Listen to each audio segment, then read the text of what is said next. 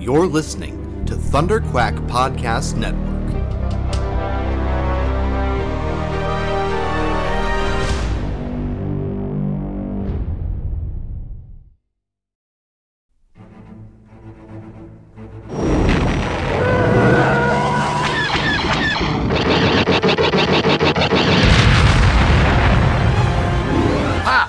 Got him! That should keep the First Order off our backs. Nice work, Paul. Tim, are we set to make the jump? Yep, the engines are primed and coordinates for the rendezvous are set. All right, strap in and let's get this intel delivered to the Resistance. Punch it! You're listening to Star Wars, The Saga Continues. Your hosts, Kyle Avery, Tim Gerasi, and Paul Herman, are scouring the HoloNet for news and bringing you all of the latest updates on the future of the Star Wars universe. And the future is bright indeed, so we invite you to join us on this exciting journey as the saga continues.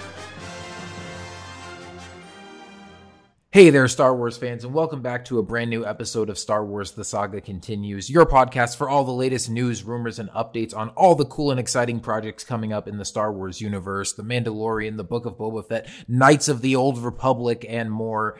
As always, I'm your host, Kyle, and I'm joined by one of my co-hosts, Paul. How's it going, Paul?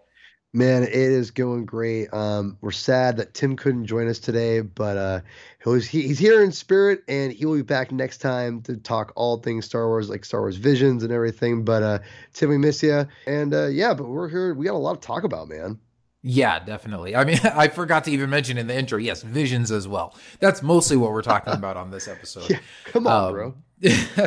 Well, the news article that I've got up here in front of me about the first thing that we're going to talk about distracted my attention from it. But yes, we're mostly going to talk about Visions. It's been a while since we've recorded, and so we got a lot to talk about on this one. But it's a lot of little news things that we're going to kind of recap quickly. And then, get into some discussion about Star Wars Visions and just kind of talk about our general thoughts on it and talk about some of our favorite episodes and all that kind of stuff. And then, of course, next time when Tim is back with us, we'll probably talk some more Visions because I know he's got a lot of thoughts on it that he wants to share with you guys as well. So this will be not the last time we talk about Star Wars Visions, but wanted to get on here and just kind of record some initial thoughts for you guys and give you our take on it. But before we get into Visions, let's get into the Knights of the Old Republic remake that was announced a couple weeks ago now back at this, I forget what the name of it is, the PlayStation event that they had that was not on my radar at all. But this is something that's been, teased and rumored and stuff for years now. And I keep hearing different iterations of there might be a KOTOR remaster or remake or reboot, some kind of thing in the works. And kept wondering we keep hearing these people say that they've got sources that this is in development, but are we ever going to get an announcement? Is it ever actually going to see the light of day? And man, when we saw this teaser trailer, actually, I wasn't watching the live stream, so I didn't get the surprise of watching this trailer and going, "Ooh, what is this?" And then realizing that it was KOTOR. I was at work, and Tim started, texting you and me in our group chat. And so I'm sitting there at work, and my phone's blowing up, and I'm like, "What is going on?" And I look, and I see a bunch of texts from you and Tim talking about KOTOR, and I immediately had to go watch the trailer and drop whatever I was doing, and wasn't very productive at work for the rest of the day. But man, just to hear Jennifer Hale's voice as Bastila Shan again, just narrating this thing, and you slowly kind of see Revan stepping out of the shadows, and she's talking about we face the greatest Sith in generations, and then he ignites his red lightsaber, and it lights up his face, and you see Revan's mask, and that's all there is to it. I mean, it's just a quick teaser, but still, just knowing that that this thing is finally coming got me super hyped. I am so excited for this. It might actually get me to buy a PlayStation 5 because it's going to be apparently a PS5 and PC exclusive. But as far as consoles, it's going to be a PS5 exclusive, at least at launch. And then, probably will come to Xbox somewhere later down the line. And they haven't announced a lot of details yet about that exclusivity. And I'm going to probably kind of wait to see until we get closer to launch. I'm sure they'll probably have more details about that at some point in the future.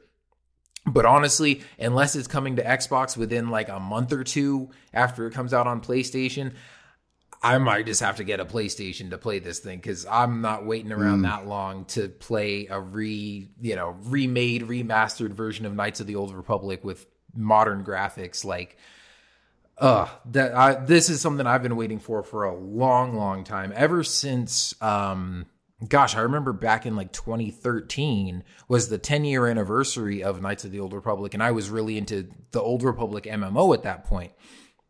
And I was thinking, like, man, how cool would it be if for the 10th anniversary they announced a remastered edition? Because that was, even back then, that was when all these HD remasters and stuff were kind of first starting to come into popularity with like Halo, the Master Chief Collection. And I remember there being a couple other games specifically that got like 10th anniversary remasters or re-releases. And so I was like, man, why are they not doing it with KOTOR? It's like this classic game that's like, one of the most universally loved Star Wars games of all time. And instead they just released some like wallpapers and gave out some free in-game items in the Old Republic. And I was like, guess I'll keep waiting. But, this is, again, just one of those things I've been looking forward to for a really long time. I'm super excited that we're going to finally get it.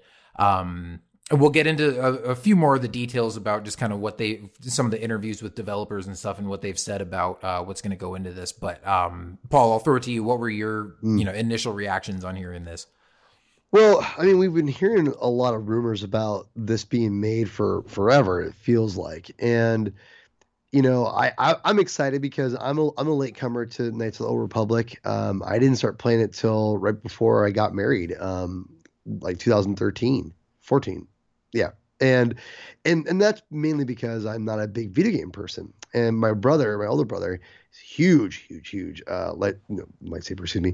I'm watching Visions as we talk about this. He's a huge video game person. When I was growing, when it came out, he kept being like, "You gonna play this game?" I'm like, I'm not really into video games. I'm not really a role playing game kind of guy. Whatever MMO, whatever they call them. And I avoided it, and ironically, I've always avoided spoilers too, because I never really cared about it. So no one ever told me about it. And when I finally started playing Knights of the Republic, I went, what? Like, I had no idea. And I loved it. I loved the game. The game, I played it on my iPad at the time, and I loved it. I fell in love with it, even more than I ever anticipated. So I totally get the hype of Revan, of the game. I love the game. I can't wait to play the game again. So yeah, like, this is really exciting. Unlike you, I had already made up my mind I was going to convert for the next gen to a PS5 only, mainly because of Spider-Man and that game system, and I had to have that. I love my Xbox. I cherish my Xbox. I think Xbox is a great system, but Spider-Man is a tipping point, and now that we have this, even more so, I have to get a PS5. So the only problem is that getting a PS5, I have to wait longer to get this game remastered, right? So I was kind of hoping when they announced it, it'd be closer to done, but it sounds like it's going to be another year. Well, they didn't give a release date. They said they're early in it sounds like they're still early in production on it. Because it's being remade sort of from the ground up, just because the original KOTOR is so kind of dated at this point. This is not something where you can just go back in and sort of just slap 4K textures on everything. Like, they're going to have to rebuild like character models, environments. But it seems like, I haven't played a lot of other games that are like true remakes, but I know recently, there's been a few like the Final Fantasy VII remake and stuff like that. See, if Tim were here, he could chime in more on that one. But Tim, I know with some of these games, like, they add additional content, they, maybe rework certain characters or add additional missions or whatever. So I'm expecting that there might be some, a lot of new stuff in here. Which I'm fine with, because and in some of the interviews and stuff, they've done some interviews with like StarWars.com and with IGN and some of these other video gaming outlets, just real brief stuff. And again, not giving a ton of details, but like the writers or developers or whatever who've been talking about this have made it really clear that first and foremost, like, they want to keep it true to the spirit of the original, that they know how important this is to fans and how much fans love these characters and everything, which was good for me to hear because, again, like we had heard some rumors over the years that, maybe they're doing some sort of reboot kind of thing that like combines elements from KOTOR 1 and KOTOR 2 and kind of reimagines them for the current canon, and that they're going to like make everything canon again, but like, change a bunch of stuff so it fits with the current timeline. And I've always been, it's like on the one hand, I would be okay with that because again, we'll always have the original and like, as long as we get some of these characters like Darth Revan and Darth Malak and just some of these characters and story elements, preserved in canon in some form, like I would have been happy with that. But also like if you're gonna put out a game and call it Knights of the Old Republic remake, I do think you should keep it as true to the original as possible. And again, maybe add some stuff. I'm not sure if I'm trying to think back if there's any like characters or storylines or whatever that maybe haven't aged particularly well, or anything that they might change. I'm sure there's definitely some. I'm sure there's definitely some stuff they might add or kind of flesh out. But again, as long as that backbone of the story, as long as all the characters that people love, as long as all those surprises and reveals are in there, and like now that this remake is coming out, I'm gonna try we won't go specifically into spoilers for anybody that hasn't played this game yet, because I'm sure a lot of you have, and maybe even more of you have read stuff online and kind of already know what happens. But just in case there's anybody out there that hasn't played it yet and is now just waiting for this remake to come out, I'm not going to be the one that spoils it for you. Me neither. Yeah. But like I read, I think it was like one of the producers of the game who works at Lucasfilm. I read like one of his tweets where he was asking people, he's like, "Hey, I'm glad you guys are all so excited for KOTOR, and like we love your excitement, but please be careful like in the comments and stuff not to spoil it for people, because there's some people that haven't experienced this before, and we want to keep all the surprises intact and stuff." And so that to me says that, again, like all the major plot points and all the surprises from the original game will be there. And so it may not be a perfect copy, but it's not going to be something that's like completely reimagined or a completely different story just with some of the same characters. Like I'm expecting that this is going to be pretty true to the original. But because of that, to get back to your original point, because you were asking about how like when it might come out, I'm expecting that this will be out in 2023. And part of that is just because, for one thing, I think if it was coming out next year, I think they would have announced that. Especially because at this Sony event, they showed trailers for some other games that they said were coming out in 2022, or I think even some that gave releases for 2023. And for KOTOR, they didn't give a release date or even a release year. So honestly, I feel like the 2023 is kind of optimistic. It might even be 2024, but I also feel like that's kind of far out for them to even be announcing it now if it's not going to come out until 3 years from now. So I think 2023 is a good bet. Also, the fact that EA's exclusivity license, or their exclusivity with the Star Wars license expires in 2023. And so I think even though we've heard rumors and stuff about all these games, and so this Knights of the Old Republic remake, even though KOTOR was originally made by BioWare, which is now owned by EA, Aspyr is handling this remake, and they mostly have just done a lot of like remasters and ports and stuff. Like they're the studio that takes all the classic Star Wars games like Republic Commando and Episode 1 Racer and like the Jedi Knight games and puts them out on like Xbox and Switch. And they're not even really remasters with like HD textures and stuff or like redone, sort of high resolution textures or anything. So like they're not remasters, but they are sort of like upscaled. Like, they make sure that the controls work on modern consoles, and they make sure that the graphics, like even though it looks the same way it did back then, it's the same like models and textures and stuff. It like looks good on current systems. Because if you were to plug in like an N64 to your 4K TV and try to play it on, try to play Episode 1 Racer on there, it would look like absolute crap. So like, they make sure that like the resolution is scaled properly and everything. So that's mostly what they're known for. And I mean, I've been aware of them for a while because I first played KOTOR on the Xbox, like not when it first came out, but I got it a couple years later. But then like when I went off to college and I left my Xbox at home, I had an iMac and I got the Mac version of Knights of the Old Republic that Aspyr had ported over to there. So I've been playing their ports of Star Wars games for years, but this is, I think, the first time that they've actually that they're working on a project of this scale and actually getting like a development team together. And they talked about, they're recruiting talent from all over the industry. They've got a bunch of veterans and people that have worked at BioWare and worked on Star Wars games and all that kind of stuff. And they're apparently they've hired a few writers too, which again tells me that like there will at least be some new content in the game, because why else would you need people to write stuff when the original stuff is already there? So yeah, I think there's going to be a lot of work that's going to go into this. And again, because I'm not expecting any non-EA Star Wars games to come out before 2023 anyways, I think that's probably a safe bet for when we're looking at this. But also because they're just like getting a new team together and kind of just starting to work on this thing. Maybe they're not sure how long it's going to take. So that could also be a reason why they haven't, given a release date or a release window for this yet. Right.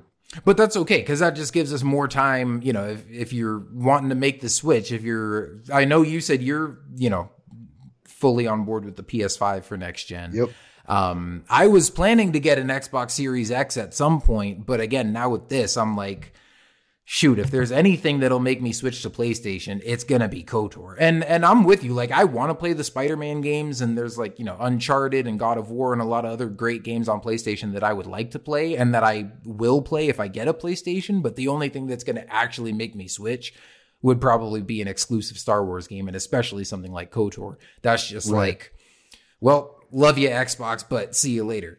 Yeah, I mean that's to be expected. I think. I mean that's kind of why these exclusives are huge, And I'm not a big video game person to where I'm gonna get both. I have an Xbox One and a PS4 now, but it's because I have very, very, very generous friends who helped me get a PS4 for to play Spider-Man. But otherwise, I wouldn't be playing it. So it's one of those things where I'm really excited to go back and when we get a PS5 to play the Miles Morales game. And there's Spider-Man games that are coming out, and now KOTOR, that's like a deal breaker. Like there's no doubt in my mind, I'm getting a PS5 as soon as possible. And as far as for me, I don't think they're going to change much. I think does the actual press release say that how it was a legend story? It mentions that. Well, it mentions that the original is legend. It says something about, it's like one of the most well-known or most beloved stories in the Star Wars Legends canon or something along those lines. Yeah. So I kind of think that it's like you said, I think they're going to probably keep everything accurate. And which on one hand, I kind of think is cool. On the other hand, I'm kind of bummed because I think this is such a legendary story. They have to make this canon. But at the same time, it's one of those things that it could be one of those things where it's canon in a sense to where the story, all those events happened as far as like Revan and all that, but it's not that verbatim storyline, if that makes any sense. Yeah. We've talked about this before.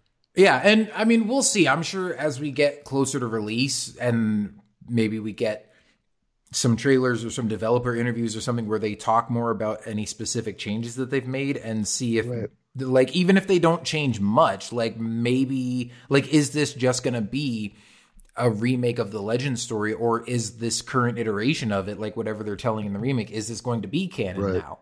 Right. Which I think would be cool. But at the same time, for those who don't know, and I won't go too much into it, but obviously, like if you're familiar with BioWare games and these type of role-playing games where it's very much based on like player choice, and you can have different interactions with certain characters, but you can also make you can make light side and dark side choices in the game, and you have this meter that shows like your light side points or your dark side points depending on like whether you choose to be nice and help people or you choose to be selfish and violent and do evil things. And especially once you become a Jedi and get force powers, you can use you can invest in light side powers or dark side powers that get stronger respectively depending on the light side or dark side choices that you make. And the game has two vastly different endings depending on certain things that you choose. And so it's like, well, how is that going to work into canon? If some people pick the light side ending and some people pick the dark side ending, are we just going to say that one version is canon? I mean, that's what they did with the old KOTOR. Even though there's a whole separate dark side ending in the game, like the things that continue on like in KOTOR 2, but then there's also like a Revan novel and some other stuff. is all kind of based on the light side ending of the game. And so I don't know, maybe in this day and age, maybe that wouldn't go over well with people that feel like, oh, well, I feel like my choice is kind of invalidated if I did the dark side ending. And then you said that's not the canon one or whatever. So maybe they are just going to kind of leave it a Legends thing so that you leave that playground open for people to play with and make all the choices that they want to. Or they could say that, there's a canon version of this story and then you get to play out your different alterations of it or whatever. But I don't know. We'll see. I'm sure they'll probably expand on that more at some point before the game comes out. Yeah, and I think that this is, like you said, there's going to be a lot more explained when they are, it gets closer and closer, which will either way, I'm excited to play this. It's going to be a blast, to replay this game in a much better, graphics and everything. So I am super stoked. Yeah, definitely. I mean, it's funny. It's one thing I was thinking about in terms of like them hiring writers and like content that they might change and stuff is like, you're going to have to write dialogue for the main character, for the character that you're playing as. Again, for anybody that hasn't played KOTOR yet, like if you've played Mass Effect or any of those other type of games where like you have your main character that you play as and you have these conversation wheels, where you pick different dialogue options and have all these conversations with your companions and other characters that you meet throughout the game. Like in KOTOR, that's all, like all the characters that you're talking to have like fully voiced dialogue, but your character doesn't talk at all. All the dialogue is just written out and you pick your dialogue choice. And then, again, with BioWare going on to like Mass Effect and all the other stuff that they've done, they expanded that to have like fully voiced main characters. And so I fully expect that we'll get that in this game now where the character that you're playing as, will have their own voice now. And so they're probably going to have to write and flesh out a lot of dialogue for that. And I'm really looking forward to that too, to kind of see, your player character take on a whole new personality and sort of layers of performance that we didn't get to see before. Yeah, totally. So yeah, like I said, the guys at Aspyr are developing that. No release date yet, but like at this point, I'm just happy it exists. Again, it's one of those things where I get the sense that it's probably going to be a ways away. And I'm kind of glad that it is because, again, if I'm going to make the switch to PlayStation, I've got time to kind of chew on that decision. And then if I do decide to go for it, I've got time to try to get a PS5 because they're still really hard to come by right now. So I'm not in any rush for this. It's just nice to have it finally confirmed. It's nice to get that glorious HD teaser of Revan and, to see that in all its glory and just a cool tease of things that we can look forward to come. So whenever we get to play this, I am hugely excited and looking forward to it. But let's move on from that and talk about just a few other, like I said, there's been a lot of other video game announcements recently. And I'm going to just kind of quickly go through these because like we said, back at like E3, there weren't any announcements of like the big Star Wars games that we were hoping for, like Jedi Fallen Order 2 or anything like that. I think our last episode was before Gamescom, and we had talked about maybe getting some new info about Lego Star Wars there. So we did get a new trailer there for Lego Star Wars The Skywalker Saga. Unfortunately, because that game was originally supposed to come out spring of this year, and then it got pushed back, and we were hoping it would still be out before the end of the year. At least Tim and I were. We know Paul doesn't care about Lego Star Wars. But nope. This game has been pushed back now to spring of 2022. So there will officially be like no Star Wars games coming out this year. At least console games anyways. But there's a new trailer out for it. It looks great. The graphics look amazing. It looks like a lot of fun. So I'm looking forward to playing this when it finally comes out spring of 2022. But there is also a new Lego Star Wars game for mobile called Lego Star Wars Battles. That's like, it looks almost like a sort of mini like strategy game where you're, on this battlefield and controlling all your units and stuff, but it's like a Lego version of it. So just kind of this fun cartoony spin on like a strategy battle game. That's out now on Apple Arcade for anybody that plays games on their iPhone and wants to check that out. I haven't gotten to check it out yet, but I might at some point if I can clear space because my phone keeps filling up and I spend all my time playing Galaxy of Heroes, but I might want to check this out too, see if it's any good. We also got a new trailer for Star Wars Hunters, which we got a new trailer, but there's also been some screenshots that kind of show off a little bit more of what the gameplay is going to be like. And again, it does sort of seem to be like more of a casual kind of mobile focused, like team based arena shooter, like Fortnite type of thing, kind of sort of.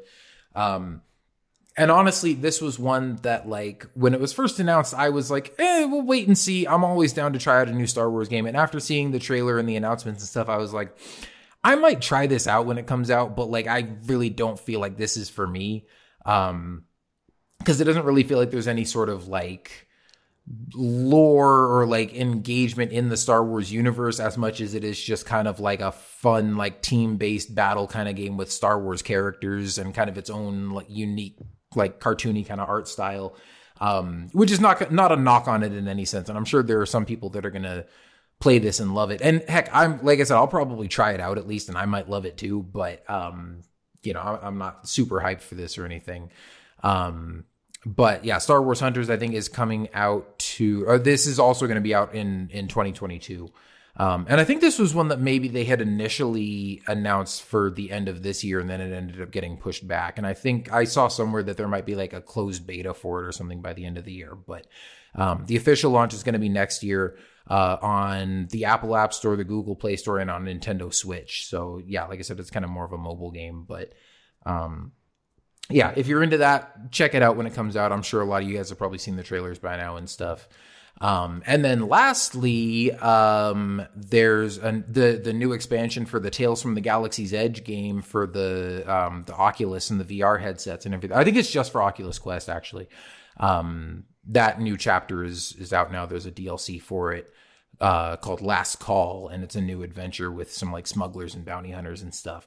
I haven't played it yet, but actually I have played Tales from the Galaxy's Edge, and that's actually pretty dang cool.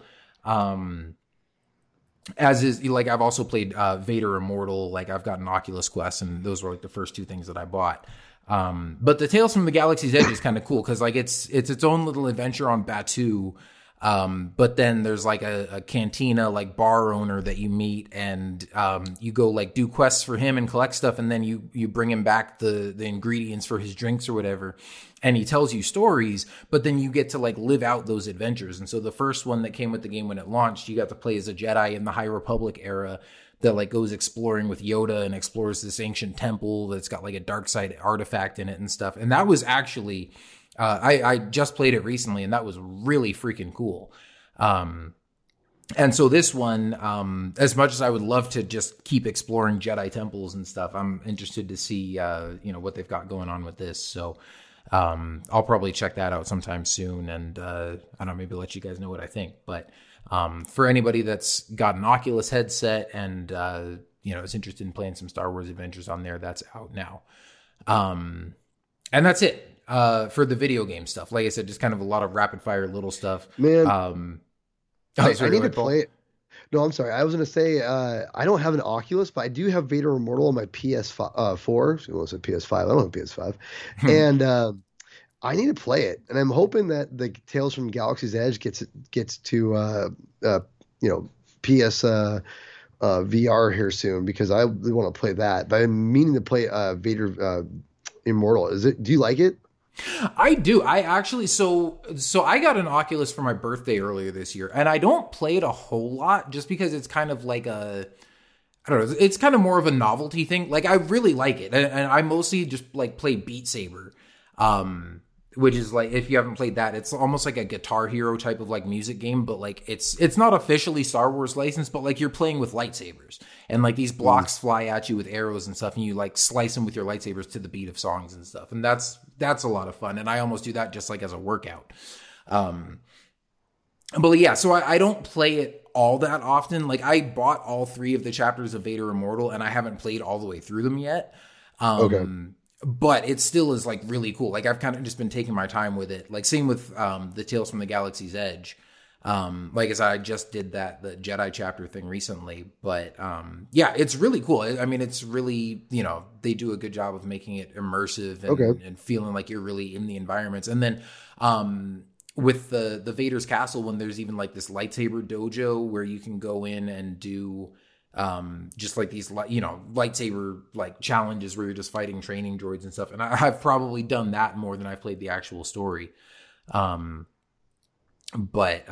mean, it's just, and like, honestly, I need to just make the time for it and go back and finish that all the way through. But it's like, because you got to like take the headset out and set it up and then make sure there's nothing in the room and clear your space. And then like, it doesn't have a ton of battery life. And so, you play for like maybe 1 or 2 play sessions and you got to recharge it again. So it's just not the type of thing that I'm like, playing it all the time, but like, I play it every once in a while and I do really enjoy it. So I would certainly recommend it. Like if you've got the Vader's Castle one on the, or Vader Immortal on the PlayStation, I would definitely recommend playing through that. And because Vader Immortal is out on the PSVR, I would assume that they'll probably bring Tales to the Galaxy's Edge over there at some point too. So, I would recommend it. And it's fun because it's it's a totally different like play style. Where the Vader Immortal, like you're kind of exploring Vader's castle and you eventually get a lightsaber and it's mostly just like lightsaber focused. Whereas Tales from the Galaxy's Edge, you get to use blasters. And so that's like a whole different, kind of combat mechanic. And you actually can like duck behind rocks and you're shooting at, pirates and scoundrels and all that kind of stuff. But then also there's more kind of like a little bit more video gamey kind of elements to it where like when you kill enemies, you can like pick up their weapons or get money or items that they drop. And you got like an inventory and quest log to manage and all that kind of stuff. So, it's fun. They're both a lot of fun. I would recommend checking it out if you can. Yeah, we should do like a retrospective or like a review of it because we both have it. I'm sure Tim will get it too. I'm sure he's got VR. I'm sure he does. He has everything. Yeah, I don't know. I don't remember him talking about it, but we can ask him. But yeah, sure. I would be down to, if we both play all the way through that and come back and do a review episode on it, that'd be fun. Let's do it. Yeah, for sure. All right. So that's all the video game stuff. Now let's briefly talk about a couple things regarding The Mandalorian. Firstly, just the fact that The Mandalorian won 7 Emmy Awards again this year.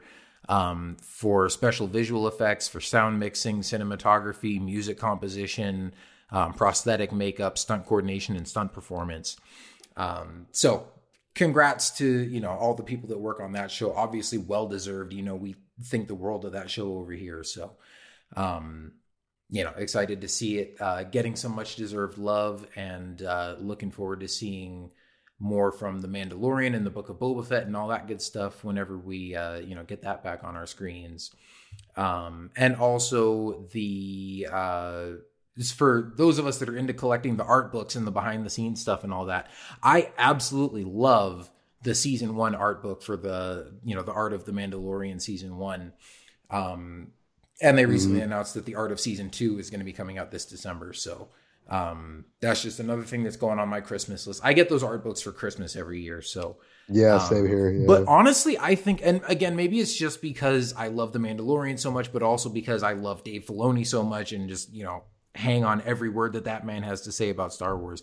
I think the art of The Mandalorian season 1 is probably my favorite so far of all the Star Wars art books that I've got, because it's the only one that I've actually read cover to cover with all like the interviews and the, all the text portions of the book. Cause normally I just flip through and look at all the artwork. But yeah, I just loved reading all the insights from Dave and John and everybody else and all the behind the scenes stuff about the making of that show. So, can't wait to see what other insights they have and what other just really cool artwork and imagery they have for us to look at from season 2. Mm-hmm. Yeah, no, I love art of books. I live for the Star Wars ones, and there's I have all of them, I think, in existence. I think I'm maybe missing, or I'm missing the Marvel one, but I feel like that one's such a cop out because it's mainly just covers, which I'm like, I'm not, whatever, There's a few things here and there I need to ask for, but I'm not gonna spend full price for it. But besides that, I think I have all of them. And yeah, I live for those things. They're so great. And yeah, I need to get there's season 2, and one you might have forgotten about is Galaxy's Edge art of book as well, which I need to get. Oh yeah. Well, yeah, no, I don't have all of them. because I mostly just started getting them like when the sequel trilogy was coming out. I think I think I have all the ones, like I've got Force Awakens, Last Jedi, Rise of Skywalker, and Rogue One, and season 1 of The Mandalorian. Those are all the art books I've got. Right. So at some point I should try to go back and get all the ones for like the prequels and stuff like that. But yeah, those are always really cool. I really enjoy those. Right on. Yeah. And then last Mandalorian related thing. I mean, this is kind of old news at this point because this came out right after we recorded our last episode, which is that new Disney Gallery special about just the making of the Mandalorian season 2 finale. And then bringing back Mark Hamill and bringing Luke Skywalker in and just, you know, sort of going into like how they pulled that off in the story and how they kept the big secret and how they did all the technology of the face swapping and all that kind of stuff, it was fascinating to watch and just kind of see everything that went into that process. We might do, probably not a full episode on that, but we might go a little bit more in depth on that a little bit more in the future, maybe talking more about the Mandalorian and stuff like that. And I'm sure Tim would want to be here to talk about that too, but just wanted to mention that that's out there now for anybody that hasn't seen it yet. But yeah, I absolutely love that kind of stuff. All the Disney Gallery stuff for the Mandalorian has been fantastic, but obviously this was one glaring omission from the special that they released for the making of season 2. And so to finally get to go back now and see everything that went into that process of bringing Luke back at the end was just really special, just really cool to get to hear and see like Dave Filoni and Jon Favreau and Mark Hamill and all these guys talking about just how special and awesome it was to bring that character back. And even, you know, there's a part in there where Mark Hamill was talking about like Jon and Dave sending him fan reaction videos on YouTube and just, you know, him watching people's joy at seeing his character again and just, I don't know, it was really special. So if you haven't seen that yet, definitely go check it out. And like I said, we might go into that more in a future episode where we're just talking about Mandalorian stuff. But yeah, I'm really glad that we finally got that. Word. All right. And then lastly, before we get to Visions, so second to lastly, we've got some new High Republic novels that were announced recently at, I guess it was at, or maybe they were initially announced at the San Diego Comic-Con panel. But then like a bunch of the cover art and stuff was just recently revealed on the Star Wars The High Republic show on YouTube. And so you can check out all this stuff on StarWars.com. I'm not necessarily going to go through all these titles, but they showed like a bunch of new cover artwork for some of like the comics and the High Republic adventures and all that kind of stuff. But then like covers for the main new novels that are going to be coming out, namely The Fallen Star by Claudia Gray, Midnight Horizon by Daniel Jose Older, and Mission to Disaster by Justina Ireland. Those are kind of like the next main wave of books that are coming out for the High Republic stuff. And we still need to do a new episode where we kind of catch up on that stuff and talk about the latest book that came out, The Rising Storm, which I admittedly still need to finish reading. We just need to set a date for when we're going to record that episode, and then I have a goal for when I need to finish the book by, and I'll make sure I get it done by then so we can talk about it. And I know we've got some recent like comics and things that we want to talk about too. So we still will do just sort of a Star Wars books and publishing update episode sometime soon when we're all able to get back on. But yeah, so for those of you that are, really invested in the High Republic stuff, you've got that stuff to look forward to. I would assume, I don't know if this stuff is coming out like by the end of this year or if it's sometime next year. I don't know if they've announced that yet. Well, it mentions it. I'm just looking at the StarWars.com article here. They mentioned some of these comics coming out in February, but I don't know when that next wave of novels is coming out. But I'm sure it probably won't be too long. So, yeah, there's that new High Republic stuff to look forward to for those of you that are into that. But without further ado, let's get into some Star Wars Visions, shall we? Yes, let's do it. All right. Well, tell you what, I've been doing most of the talking so far. So, Paul, I'll kind of let you go first and just start us out with like your expectations for Visions coming into it, and then just kind of overall first impressions after watching it.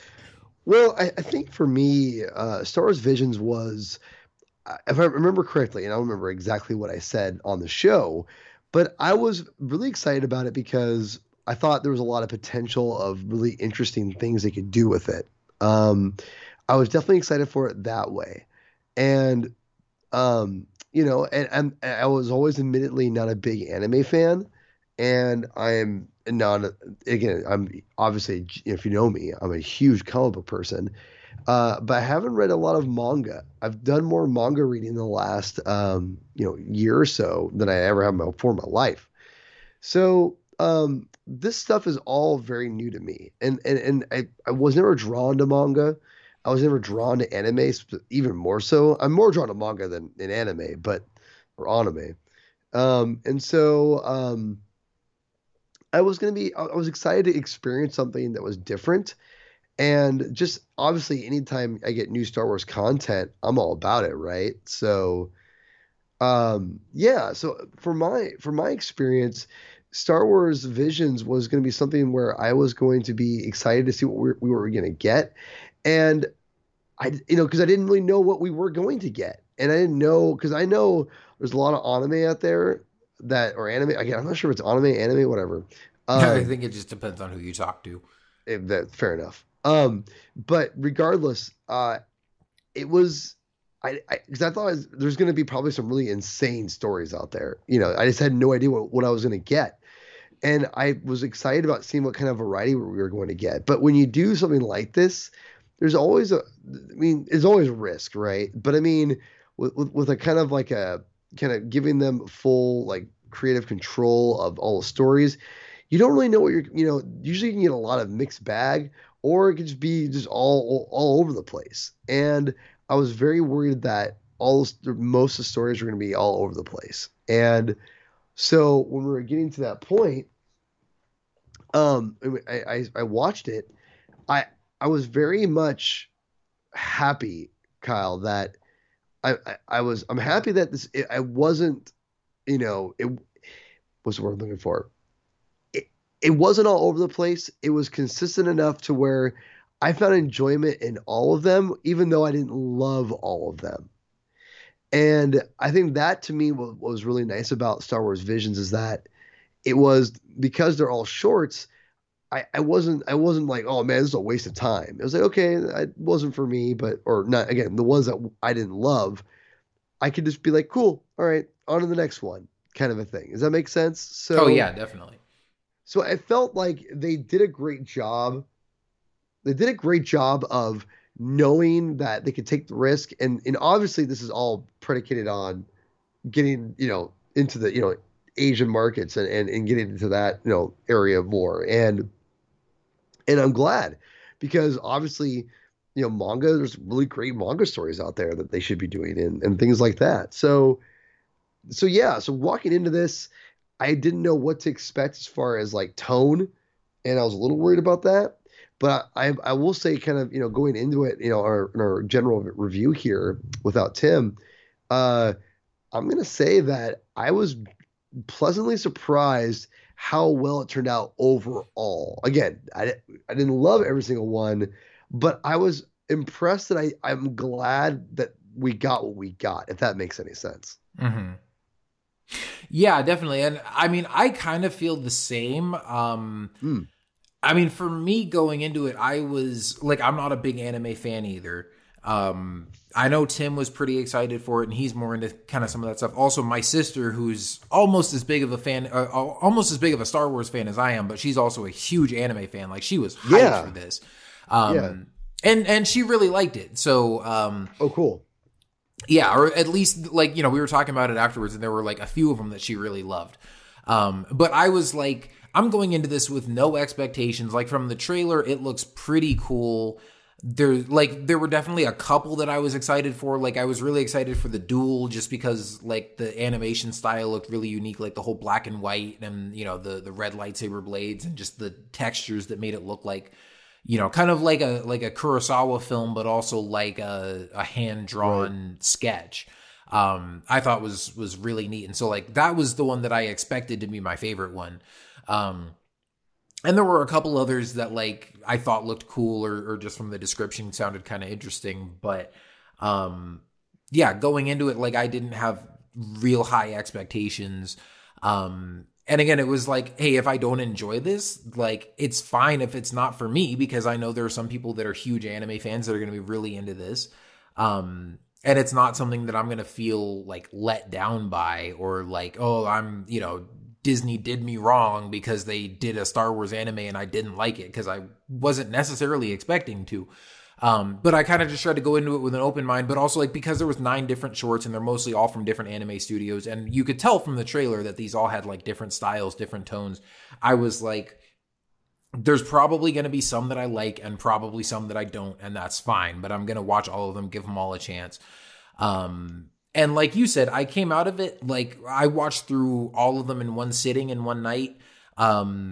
And overall, like I enjoyed it. Like, there were definitely some that were better than others. There were some that I absolutely loved, and we'll get into kind of talking about more some of our favorites. And I think what we're going to do, like, because like I said, I know Tim's going to want to talk about this too. And there's definitely enough content with all of these that we can come back and do another episode on this. So I think when Tim comes back, we'll do kind of like we do with our movie reviews or our trailer breakdowns, where like we'll just go through each episode and spend a chunk of time talking about each one of these specials kind of in sequential order, and what we liked about them and what we didn't like about them. For this one, Paul, you and I, we can just kind of give our thoughts on the general series overall, but then talk about some of our favorite episodes, or maybe some of our least favorite ones, or just ones that stuck out to us in particular. And it's just going to be a little bit less structured.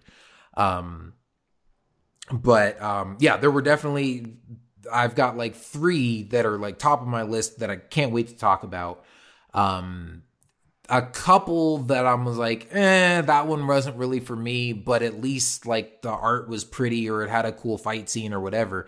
And then the rest in the middle that were just like, I maybe didn't absolutely love it, or I'm not super hyped about it, but like I enjoyed it. It was a good time. So, and I enjoyed seeing all of the different art styles and all the different approaches to Star Wars. And honestly, like, with this being an anthology, I'm sure like a lot of other people did this too, where you just sat and watched all of them in one night. But it's not like binging a series like, Clone Wars or something where there's a continuous storyline. Like, thinking about it afterwards, I almost feel like these shorts work better individually. Like, I feel like it's better if you don't binge them, because then you can appreciate each one on its own, and you're not necessarily comparing it to all the other ones. Because, like, for example, like, as soon as I finished watching all of them that first night, there were just like those 2 or 3 that I was really excited to go back and rewatch. And the rest of them I was kind of like, it was fine. I enjoyed it, but I'm not necessarily going to like rewatch any of these. But at least there's like a couple that I really enjoyed that I can go back and rewatch and get some more out of those. But then like the next day, as I was thinking about it, I was like, thinking about all the different ones. And I was like, no, I kind of want to rewatch all of them. Just, if anything, just to, experience it again, or kind of pay more attention to certain things. But it's like, watching them all in one sitting, it kind of all blurred together. Like I wouldn't go back and rewatch all of them in order again. But I think it's fine. Like, for me, it's great to just have these now where, like, when I'm in the mood for watching something Star Wars and I don't have time to sit down and watch a full movie, and rather than rewatching a Clone Wars episode that I've already seen 10 times, I can watch, a Visions short, and next time I want to do the same thing, watch a different Visions short and have it be a completely different experience, because they're all totally different, characters and tones and art styles and all that. So, I liked it. Again, not my favorite thing in Star Wars, but it's not necessarily, anime is not really my thing. So it's not, I don't feel like I was the target audience for this, but obviously as a Star Wars fan and someone who's open to new Star Wars stories and characters and different artistic creators getting to kind of put their spin on things, like I'm glad we got this, and I really enjoyed it. So, well, it's funny you bring up the whole binge thing, because I both agree and disagree. Classic us, right? Me disagree with you, right, Kyle? No, but seriously, I see your point, and I agree for the most part. But I also feel like I binged most of it, and I got the same reactions out of the things I needed. But it all depends on the individual, right? It depends on what. Well, and to be fair, I'm not saying that I wish I hadn't binged it all at once. Oh, okay. I'm just saying, like, going forward, I'm just saying, like, the style doesn't necessarily lend itself to that. You can if you want to, sure. Again, all of us Star Wars fans that were like, new Star Wars content, I'm going to watch this all at once. Like, there's nothing wrong with doing that.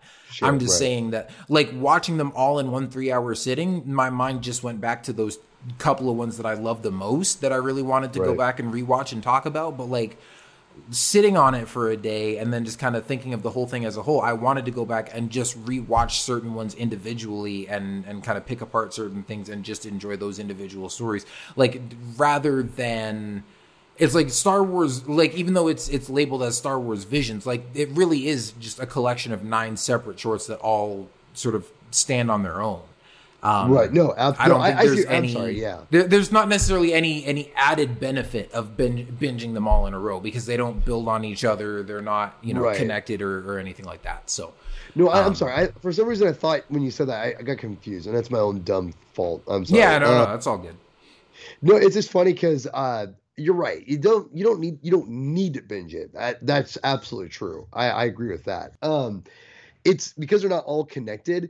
I think that's one of those things where it's either a positive or a negative for a lot of people, right? Like, that's kind of I think for some people, this whole anthology idea works, and for a lot of people it doesn't. And I don't know. I'm kind of in the middle, to be honest. I'm curious what you think. I feel like with the 9 they have and how short they are, I kind of wish that they would have focused on less, or they had less of them, but had more story for all of them. And, but yeah, it's weird because the anthology thing does work. But it doesn't always every story doesn't lend itself to only like a 15-minute, story time, I feel, which we'll get to that in a minute. But yeah, I definitely feel that there's the one thing I think Star Wars Visions does, and this is something to bring up, I think, now as we're talking about this in general, is that, have you watched the special features yet, Kyle? I have not yet, no. Okay. There's like an origin, 7-minute episode, and I encourage everyone to watch them. They're a lot of fun, and they're very short.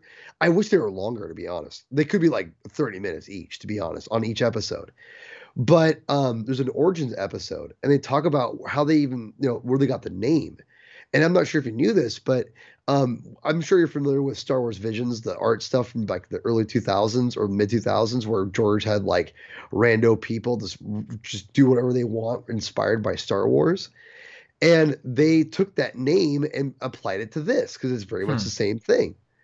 And I'm like, that's a really good way of looking at it. Like, that's essentially what it is. It's Star Wars through a different lens. That's not necessarily, combined or affiliated with anything in particular from the greater canon or, stories.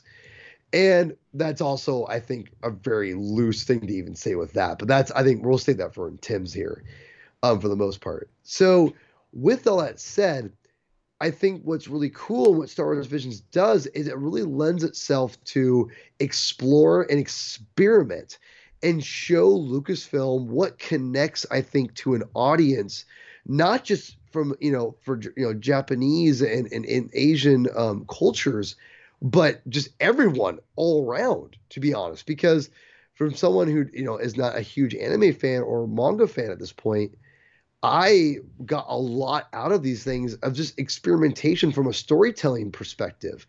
And that's one thing I think that's been lacking in Star Wars from a lot, to be honest, is experimentation, because of being a fear of like people flipping out. And I think this wide range of storytelling, to be honest, Kyle, and I'm curious what you think, really lends itself in showing people, and I think Lucasfilm and Disney, what kind of Star Wars people want. For the most part, like, and I mean, like, not everyone's going to love the same things, but what do majority of people all connect to? Like, what do majority of people all like? All the episodes people all love, right? Mm-hmm. Or what all people maybe? What are the episodes? What are the most viewed episodes, and what are the not most viewed episodes, and talked about episodes, and vice versa. And what does that mean? Excuse me. So that's what I think this will do also, and see what you can do and can't do in Star Wars, or as far as what is connecting to an audience at this moment. So That's what I think Star Wars Visions does on a big scale. And I'm really excited about that because I think it does do some daring things in it. And I think some of it works and some of it doesn't. But I'm really grateful that they've given the storytellers license to do it. And that's one thing I think that George, and I think I said this back in our old episodes, Kyle, that George in the EU, God bless it, that he let them have freedom for the most part. He did not interfere. I mean, granted, like he had them pull back some things, obviously. But for the most part, he wanted them to tell their like unique stories. That was very important to him. And this very much is an extension of that. Yeah. Well, and it's interesting. I don't know that it necessarily is the same type of thing as what George was doing because, George let people have free reign to tell different stories in the EU, but they were all, those stories were all sort of canon to a certain extent, and they were all for extensions of the movies and all following one timeline regarding Luke Skywalker and all the kind of stuff that we knew. But then also like George had free reign to overrule any of that, at his whim because he's the creator and gets to tell the stories that he wants to tell. So like with the Mandalore stuff in Clone Wars, for instance, it's like, Karen Traviss had free reign to do whatever she wanted with Mandalore in the EU, but George Lucas also had free reign to contradict that and say, I'm George, Star Wars starts and ends with me. So, but the thing, like another reason that I was really excited for this going into it, and the reason it was nice to sort of not have that pressure and not have those expectations is like, a lot of people were talking about, is this, there was a lot of discussion about, is this canon or not? And how are we supposed to interpret these things? And for me, I was like, I don't care. Like, for me, it seemed pretty apparent that like this is an artistic interpretation of Star Wars. And that that was the intent of Visions from the beginning, was to tell different types of Star Wars stories with different tones, different styles, different, art styles, for it to be, all these different anime creators and different studios getting to sort of filter their own lens and their own vision of what Star Wars could be. And it's not, again, it's not connected to any particular timeline. I mean, a lot of these do kind of connect to the events of the movies. And, so you kind of just get a sense of like what part of the Star Wars universe or what part of the timeline we're working in here. But none of them really connect, aside from Tatooine Rhapsody that has Boba Fett in it. But even then, like, it's just kind of a random Boba Fett adventure. It's like, this isn't going to affect, Boba's not going to mention this in Book of Boba Fett. And there's nothing connecting to like Luke or Anakin or Rey or any major events from the films. This isn't impacting anything. And so it's like, if you want to take these stories as canon and that they actually happened, fine. If you want to look at this as just an artistic thing that doesn't count, like, fine. Like, it doesn't really matter. It has no bearing on anything. I was just sort of enjoying the experience and sort of the unique interpretation and the different spin on this universe. And just, enjoying being introduced to these new characters and all that kind of stuff. And again, it was nice to like not have that pressure of, okay, where are we going with this? And what's this going to connect to? And who's going to show up? And what does this mean for this thing over here? Like, as much as I love that kind of stuff, and obviously we're going to be right back into that mode when Book of Boba Fett comes out. For this, again, especially for it being anime and something that's, not usually my speed, but just kind of getting to, enjoy and try out a new form of Star Wars storytelling and see if I enjoyed it or not. It was nice to kind of not have to worry about that pressure and like, oh, what if I don't like this thing, but it has a really important story point that I need to accept this as part of the Mandalorian's backstory or whatever. Like, it was just nice to not have any of that stuff to worry about. Yeah. And and I'm one of those people who likes to have that stuff to worry about. And I'm going to save a lot of that conversation, I think, when Tim's here, because I think there's a lot of cool stuff they could do. And I think there was some limitations in some ways.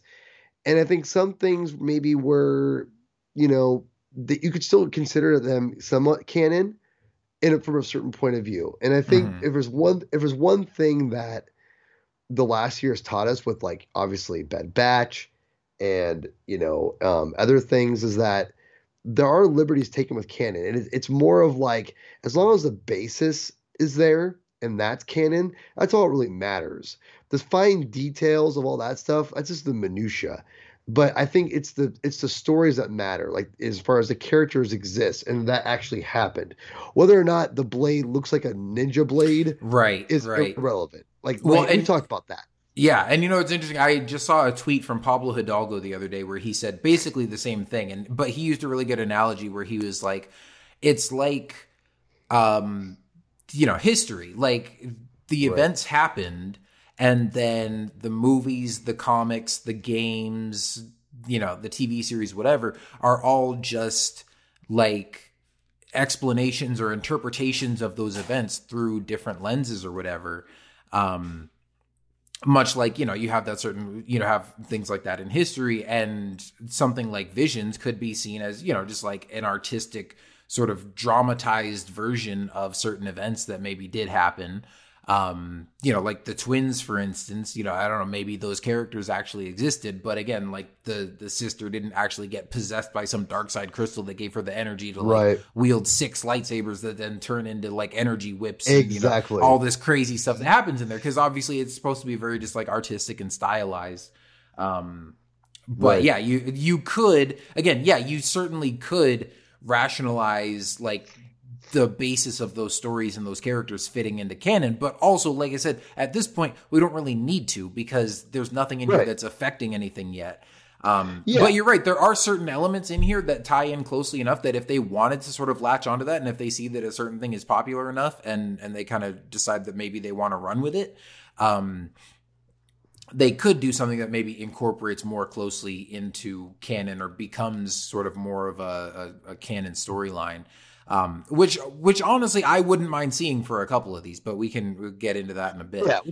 And we'll get, and people who want us to get heavy duty, we're going to save most of that for Tim. But I will say I'm going to get into some of that now, just because again we can, like, I'm sure when Tim comes back he'll have his own stuff to say, and we'll have completely different conversations about it. And we repeat ourselves all the time anyway, so that's fair enough. There's some stuff that I want to talk about now, but for sure. And I think it's funny, because we talked about KOTOR, right? Like the same kind of thing can happen. I think that's one thing I think Star Wars is starting to realize, and I think that it's not every single detail. Like, they didn't say Kanan had like green lettuce, he had blue lettuce for lunch on that story, and they didn't acknowledge that. So that kind of inconsistencies, or whatever, right? Or they added like, well, the Bad Batch, he didn't help the Bad Batch there, blah blah blah. If that's like, if we're getting that super deep and you can't leave room for artistic license like we talked about in other episodes,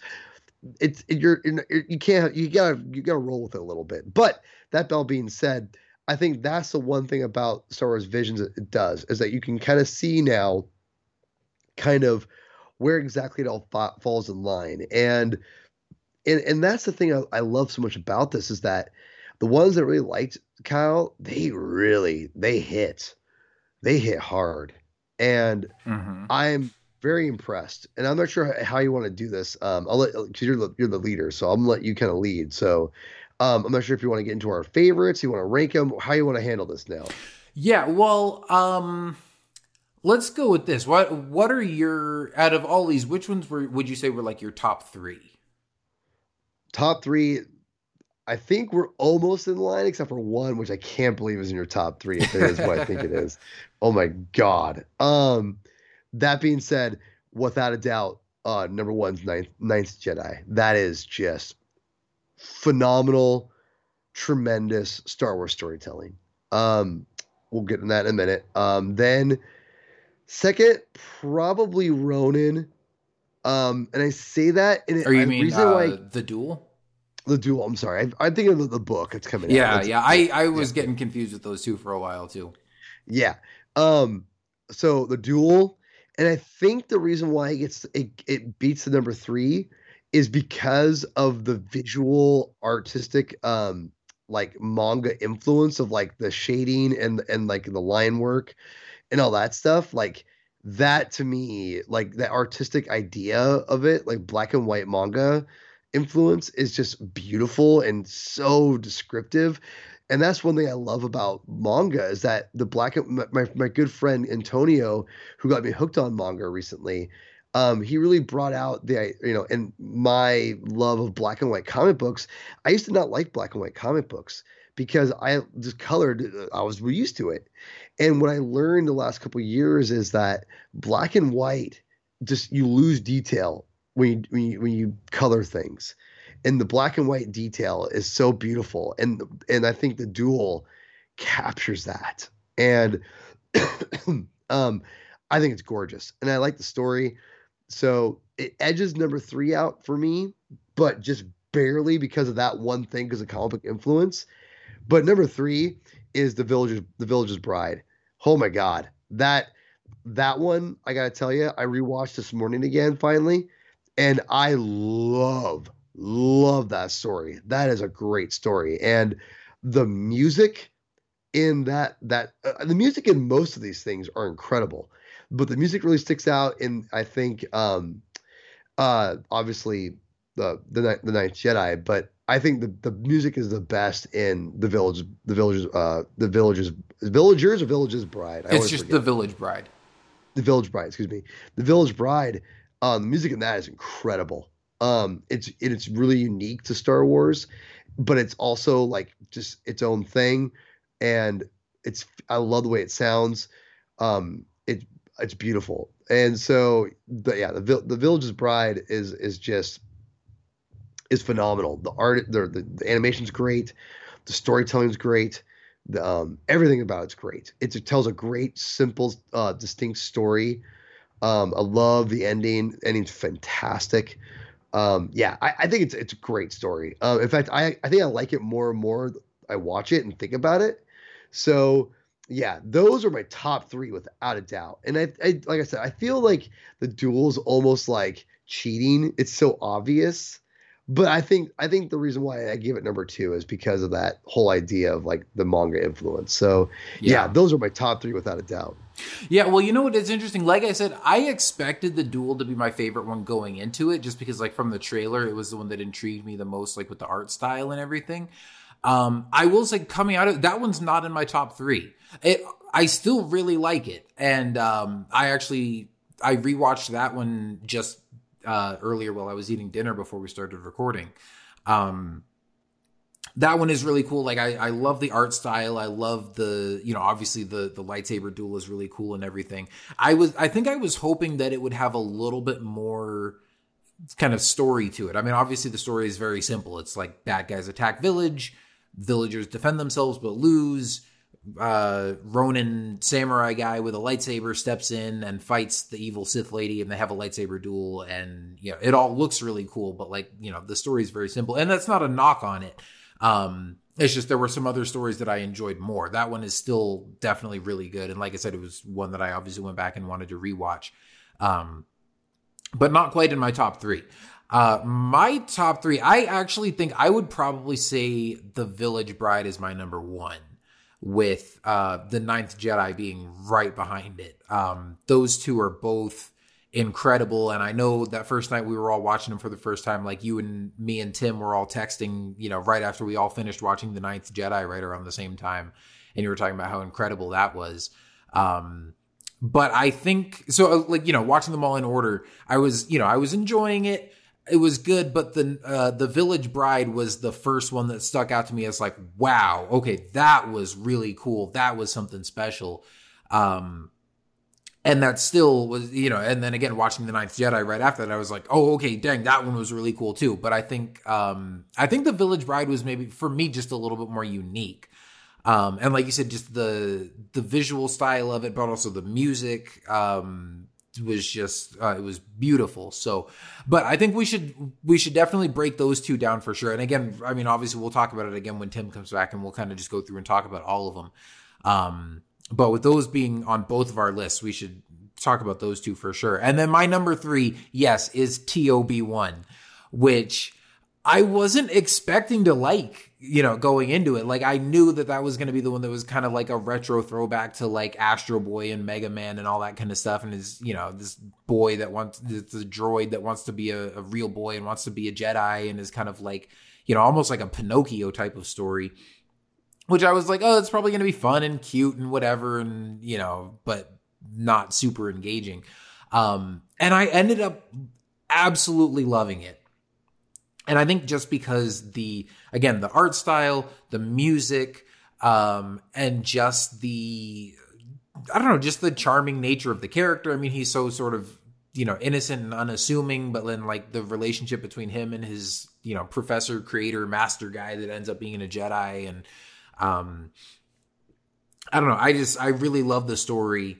And the progression that his character goes through, where he, finally does become a Jedi and gets a lightsaber and defeats the Inquisitor at the end. And, it was really fun. That was, of all the ones that were, the most, because there are some that feel like a Star Wars story within, that just have like an anime style to it, right? Like, especially I think The Ninth Jedi. And a lot of people, it's funny because I hear a lot of people with The Ninth Jedi say like, oh, this is the type of Star Wars that I want to see more of, or like, I love this type of Star Wars storytelling. And to me, I'm like, yeah, I loved it too, but like, it was the one that felt the most like a Star Wars story. Like some of these shorts, some of these shorts like could only be done as anime just because of the style and the art and just sort of the stylized nature of it. Like The Ninth Jedi could have easily been a live action story or a Clone Wars episode or something like that. But of all the ones that were kind of weird and stylized and definitely like could only be done in an anime style, TOB1 is definitely one of those and is definitely my favorite of the bunch. So, but I also think The Village Bride is a kind of a fusion of the two of those, because that is definitely also a very sort of Star Wars and very Jedi centric story. But I think sort of the Japanese influence on like the costumes and the setting and everything definitely makes that one unique and makes that one special. And like, you could do that in live action, but it would definitely lose some of its uniqueness.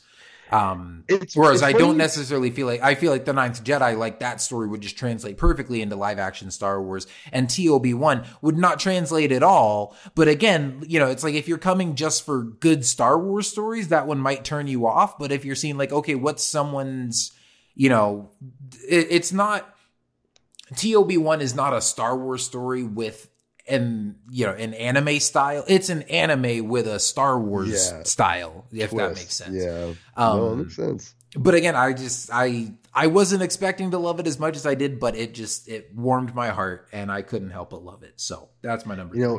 Someone's got to love TOB1, and I'm glad it's you. But what's funny, and just real quick, one thing that I love about this, because you were talking about how maybe, this could be something where Lucasfilm is kind of testing the waters and see which one of these resonate with people. And if there's anyone that, stands out as a clear favorite or whatever. But I've been looking, just reading people's comments online and stuff, and different, pages and Star Wars podcasts and fan pages and whatever have been asking, hey, give us your ranking of the Star Wars Visions episodes. And I go through and look, and everybody's are wildly different. Which I think is really cool. Yeah. Like, and if anything, I feel like, probably the 3 that you mentioned, like, I feel like The Ninth Jedi, The Village Bride, and The Duel are probably the 3 that end up near the top of everybody's list. In some order, especially I think The Ninth Jedi and The Village Bride, but The Duel is one that I've seen getting a lot of love too. But again, some people might love one of those over the other. Like, those are all still in different orders. But like, TOB1 is one that I saw at a lot of at the bottom of a lot of people's lists, which then prompted me to go tweet about it. And I said, hey, I feel like and I said, hey, I feel like I'm in the minority here, I guess. But I really love this one, and it was just, it was charming and heartwarming and fun, and I really enjoyed it. And a bunch of people commented on it and said, hey, I absolutely love that one too. It was one of my favorites. So there's definitely, a crowd that loves that one out there too. And there's, certain other ones too. Like, for example, I didn't love the twins. Like the duel between them at the end was really cool, and, just flashy animation and cool action and stuff. But I don't know, just that one I wasn't a huge fan of, just some of like the dialogue, and it was just kind of cheesy and over the top, and honestly had some tropes that I feel like I've seen in a lot of the anime that I've watched that make me not a huge anime fan, which is like, again, just some of the over the top like melodrama where they're having this big climactic battle and there's just, you know, it's over the top explosions and effects and energy shooting out. And in the middle of all that, one character needs to scream at the other one about like, you are my brother and you need to remember the purpose of your birth and your destiny and blah, blah, blah, whatever. And it's just, you know, screaming this melodramatic stuff. And then the other guy is sitting there having these like expository internal monologues like, oh no, she's being consumed. I have to do something. Oh, I know. I'll hit the crystal on the, you know, and just like explaining everything in their heads. And that was just, I was like, oh, okay, here we go again. So like that one wasn't my favorite, but I've seen people that love that one. Also like Lop Ocho, is one that like that one again, like there were things about it that I loved. That was one of my favorite ones in terms of the animation and the art style. Like it just looked gorgeous, but also like having the main character be this like rabbit lady that again looked like perfectly in place as an anime character, but seemed kind of out of place as a Star Wars character.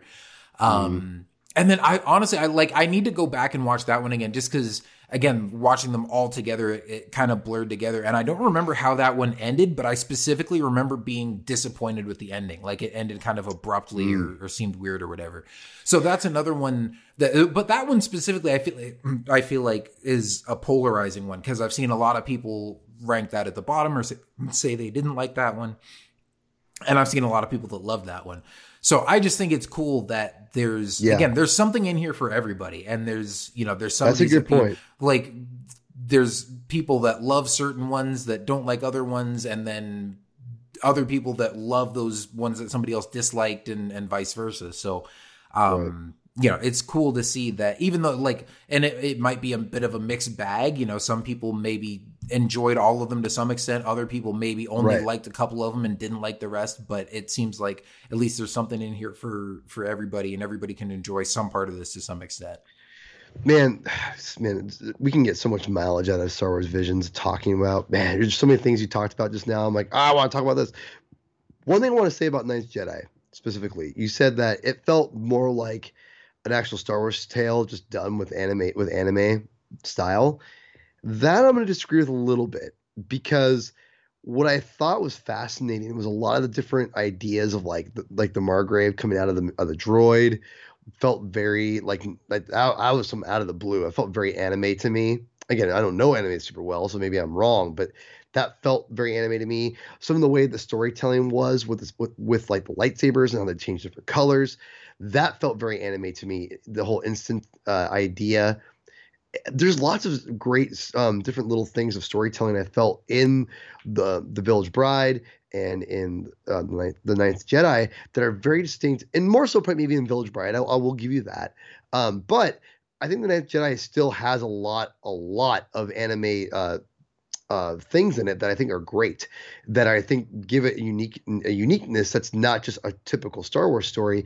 But at the same time, that's what makes the story, I think, this so good for me, Kyle, is that the Ninth Jedi is good, not just because of those things, but like it's anime, but the story, if you take out some of those other aspects or even like tweak them a little bit, it's fantastic Star Wars.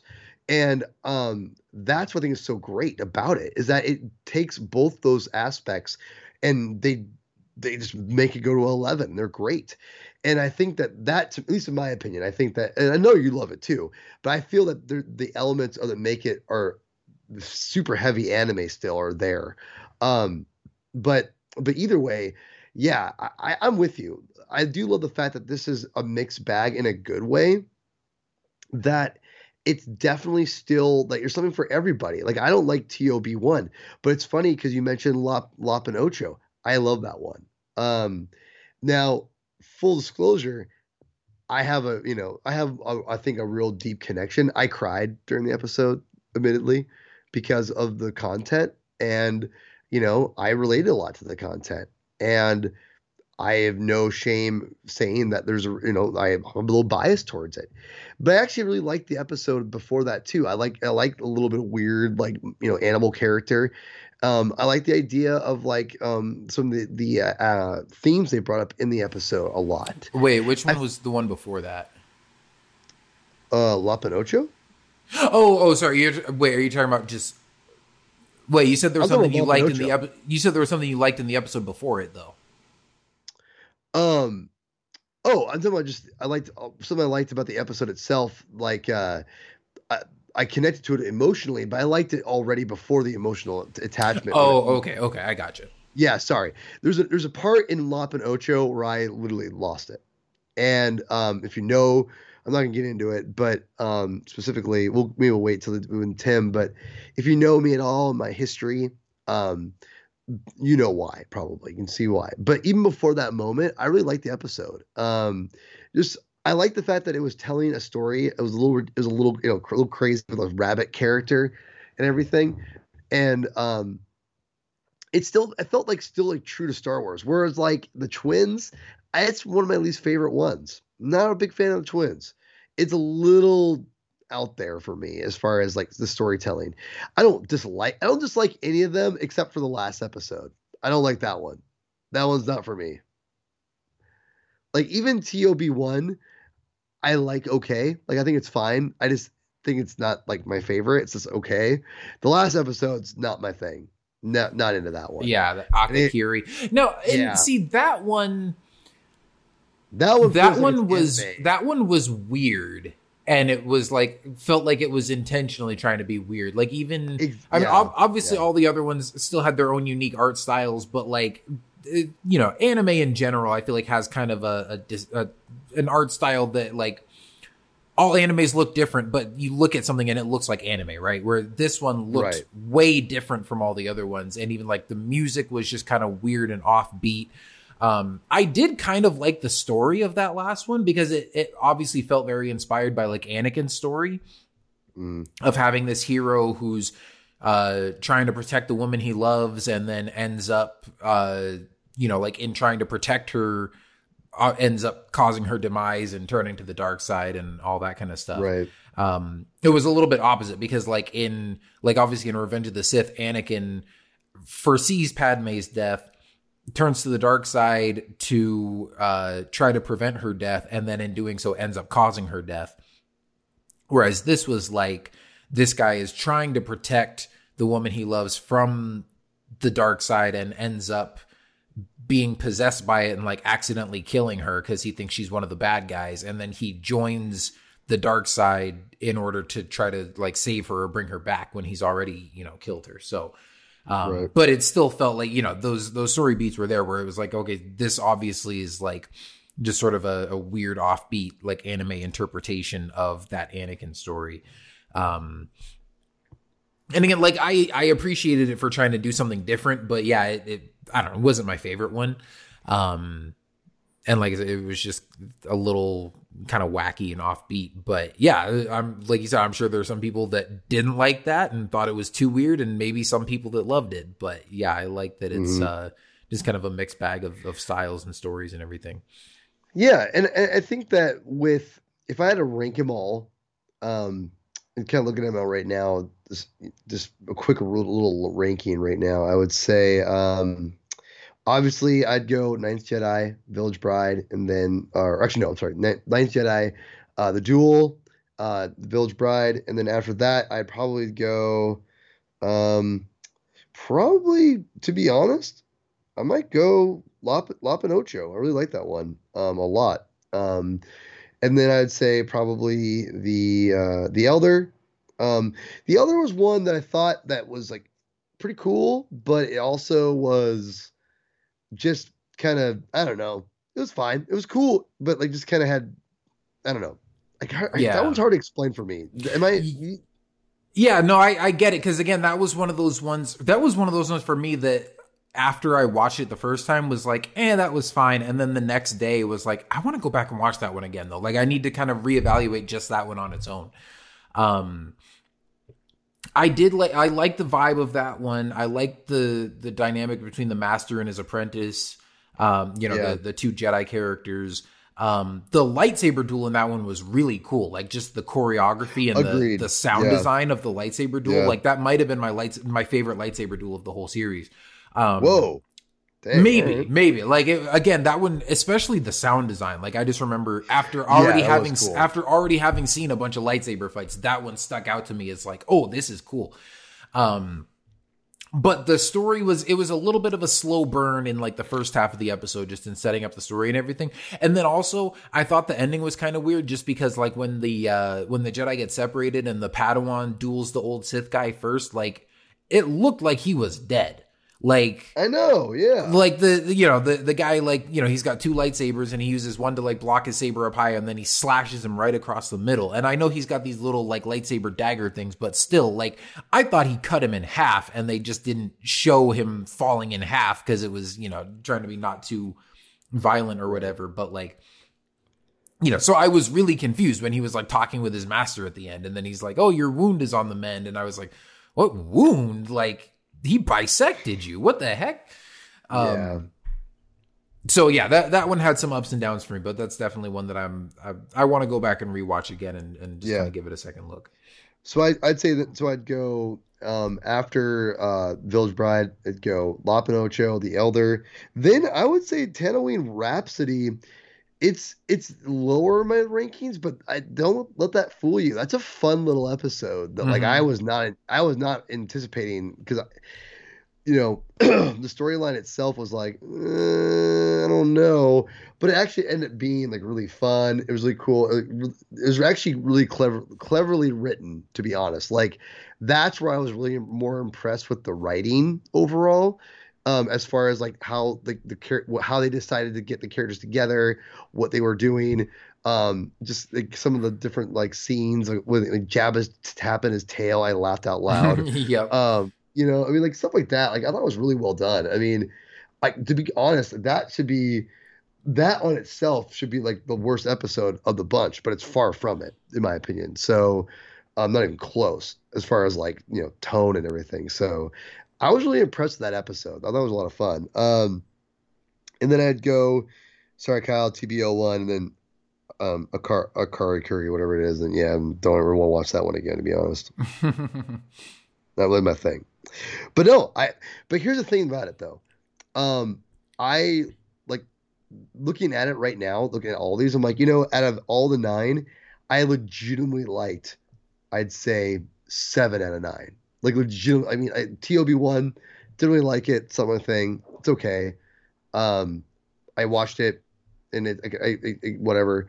But I legitimately liked, or actually no, I'm sorry, I've read the Twins. So then I'd go, Tatooine Rhapsody, the Twins, then I'd go TOB1, then Akari, whatever it is. So the Twins, not my favorite, not my thing really. That seemed very much in the wheelhouse of traditional anime.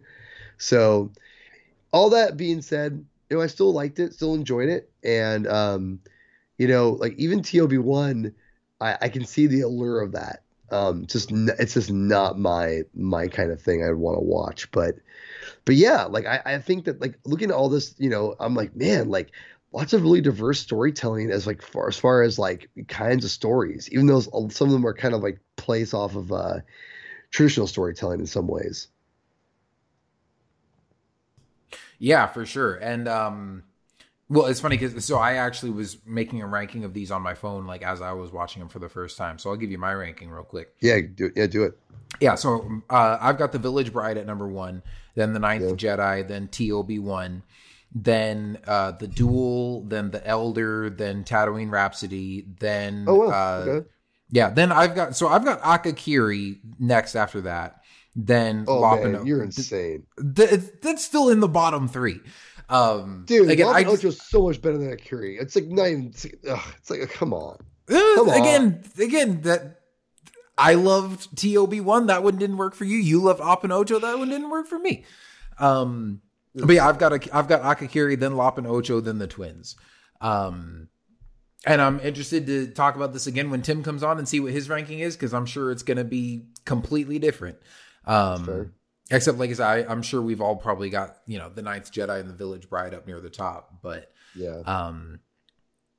But yeah, I mean, like I said, I honestly, I think it's cool that, we all liked different things about it, that, if there's certain ones that you loved and other ones that you didn't love as much, like it's no skin off your back, really. Like it's not like, again, what skin?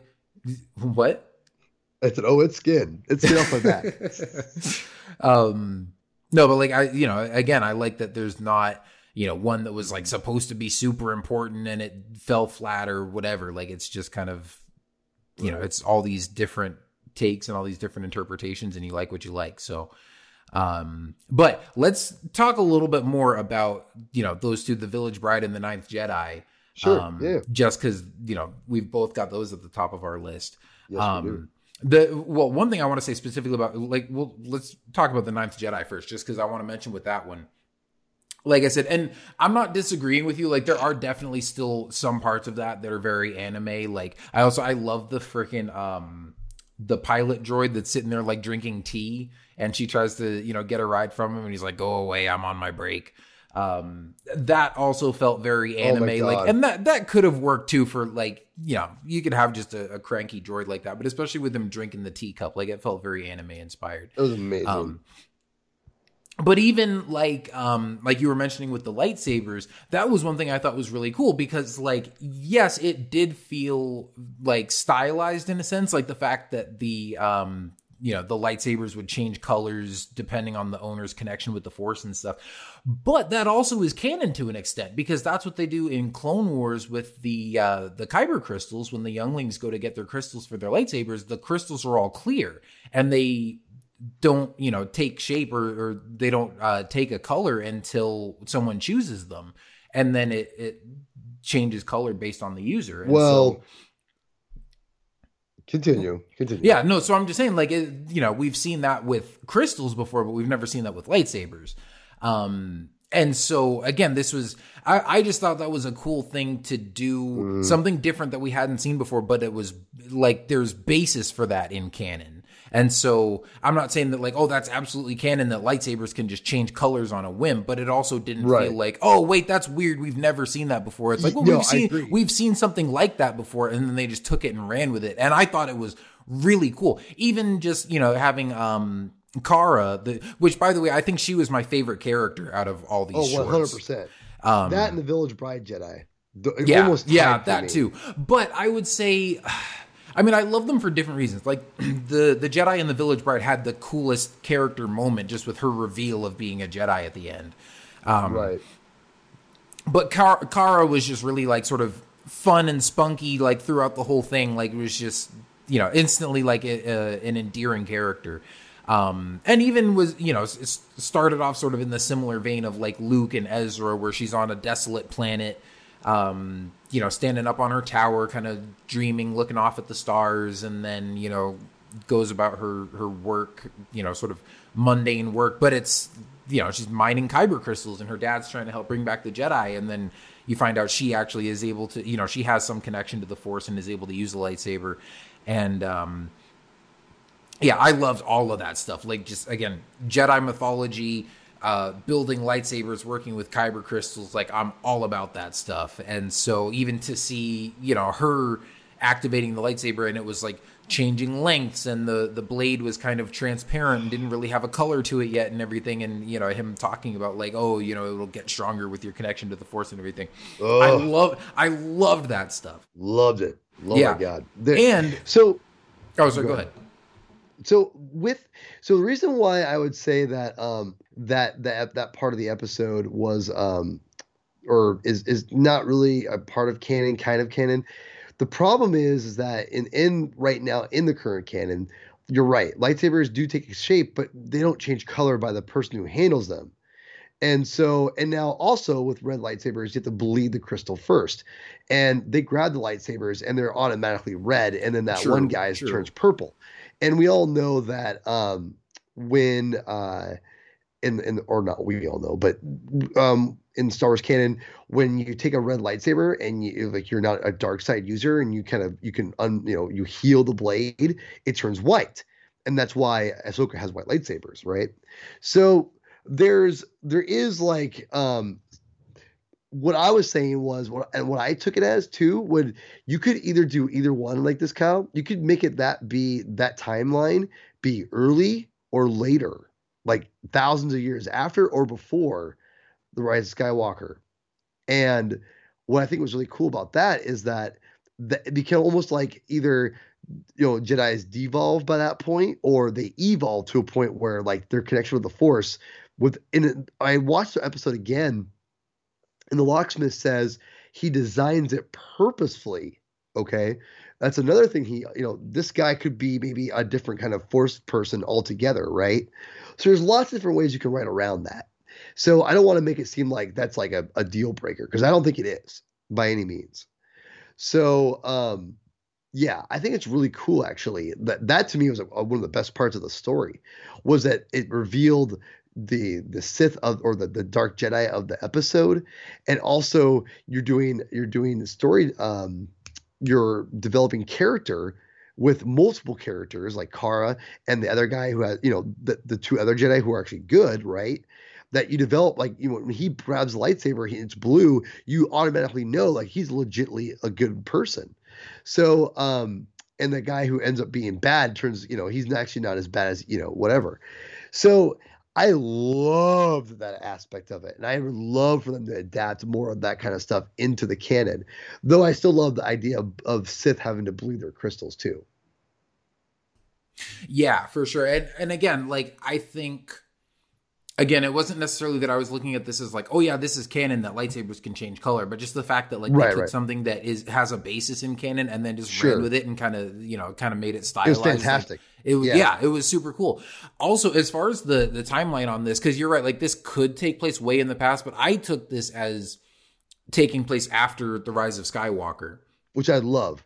But great. Also, it's like it could be because they talk about how like the Jedi aren't around anymore, but obviously like at least Rey would be around, but we don't know like does this take place maybe right after and like just the gosh, what's the guy's name? It's not the magistrate, it's the Malgrave or is Margrave. Yeah, I can never remember Margrave.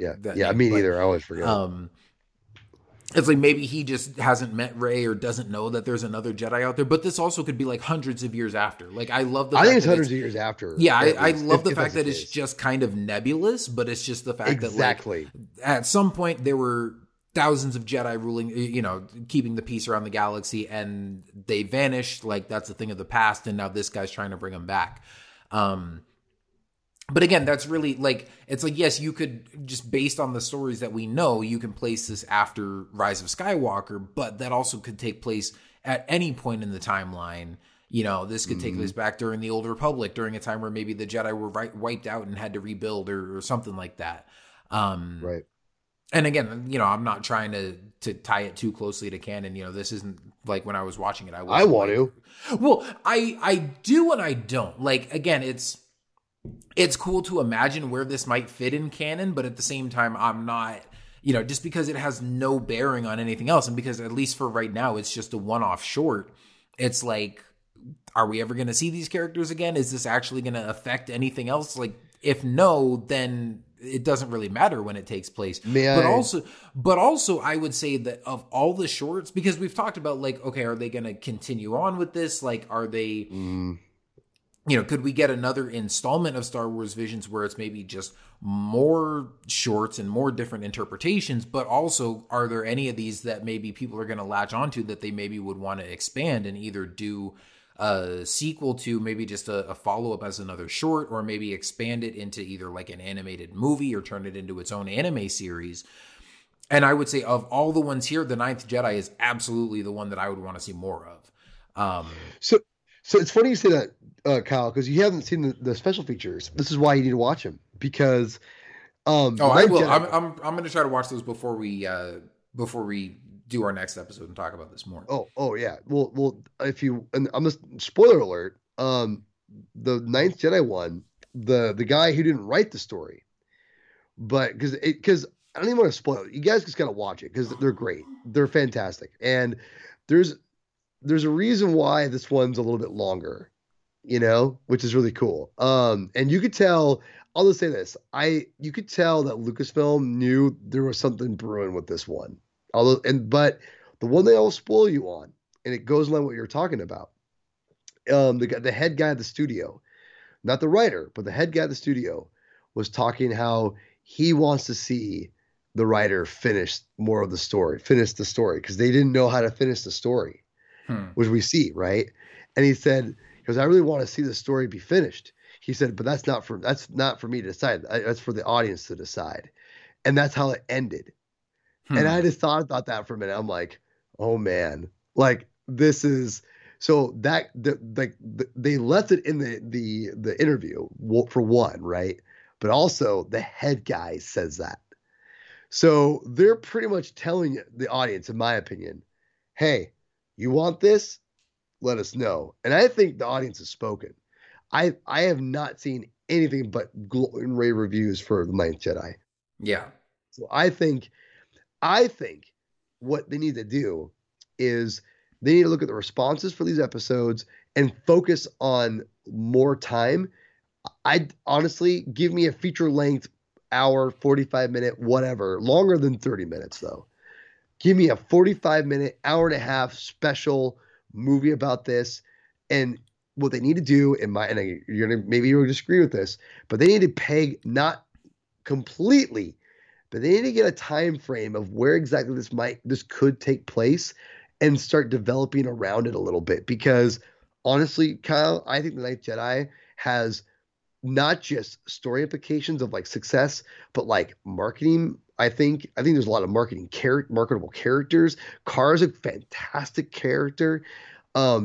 There's, I think, marketability in all like the Margrave, the other alien character, the droids. I mean, there are like, this is a franchise, man. Like when I say franchise, this is like the Mandalorian, in my opinion. Like I think there's a lot of potential with this, and I think they gotta see to it. And so I don't think it's an accident that this is longer. And I don't think it's an accident that that guy says that at the very end of the story. Because like you and me and a lot of people out there, they want to see the story concluded or continued. And honestly, it's wide open. And I think Lucasfilm needs to peg some kind of timeline on it and say, this is when it roughly takes place, not exactly, roughly, and then go from there. Because this is chef's kiss Star Wars storytelling, in my opinion. Some of the best Star Wars storytelling in years. And I don't know if I would say some of the best in years, but like it's up there for sure. And I totally agree with everything you're saying. I want to see more of that story. And not even necessarily just fleshed out into like a half hour or hour long thing. Like make this an ongoing series, just have this be, please. Like it. And again, I don't know if maybe they have any other plans for Visions or for anime stuff based off of this, but if the only thing that comes of this is The Ninth Jedi becoming like just a Star Wars anime series on Disney Plus and getting, 16, 22-minute episodes, I'm all for that. Because the story is wide open for obviously her father's been taken by those guys that are like working for the Sith guys. And she wants to go find her father, but she's now met up with this Margrave, and obviously he's going to have his own objectives, and he's trying to rebuild the Jedi Order. And, you guys know ever since the sequel trilogy started, I've wanted an animated series focused on Luke and Ben Solo and Luke trying to recreate the Jedi Order. Yeah. But if we're not going to get that, give us an alternate story where it's this Margrave and it's hundreds of years later or whatever, just, with somebody... Ugh. With this generation of young Jedi, because you got the other character Ethan, and and obviously there's other Force sensitive people that they could go recruit. Like there's just so much you could mine from that. Yeah. And you're right. As I was talking about how at least for now, where they're just these, just sort of this collection of this anthology of standalone stories that don't really connect to anything or don't really have much impact on anything. I'm fine with it. Like. Not needing to worry about when it takes place or if it's canon or whatever.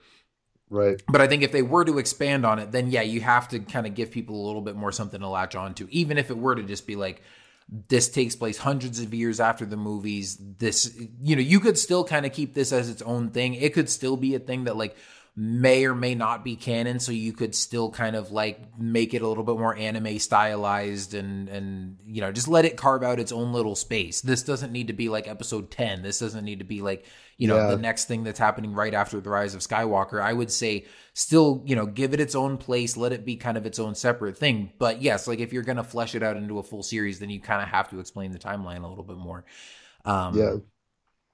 But yeah, I would be all for that. I'm going to go like, I want to watch all that behind the scenes stuff at some point. I'm going to try to watch all of it before our next episode, just so we can go a little bit more in depth on that. I just haven't gotten around to it yet. But like as soon as we finish recording, I'm going to go watch that one on The Ninth Jedi that you're talking about. Because even though, like I said, even though as of right now, I still think I would say I enjoyed The Village Bride just a little bit more. Like The Ninth Jedi is my second favorite one, but it is absolutely the one that I most want to see more of, and just would want to see more of those characters. And just, you know, if we're every week getting new adventures with Cara and the Margrave and Ethan, and just, you know, young Jedi adventures of these guys trying to rebuild the Jedi Order and doing whatever, and having more lightsaber duels with these Sith acolytes and stuff, that would just be, that's a gold mine. I was thinking a movie, but when you said series, I'm like, oh, wait a minute. Like, oh, I'm all about that. Because I think that's the thing about this, The Ninth Jedi specifically, but even a little bit of The Village Bride, to be honest.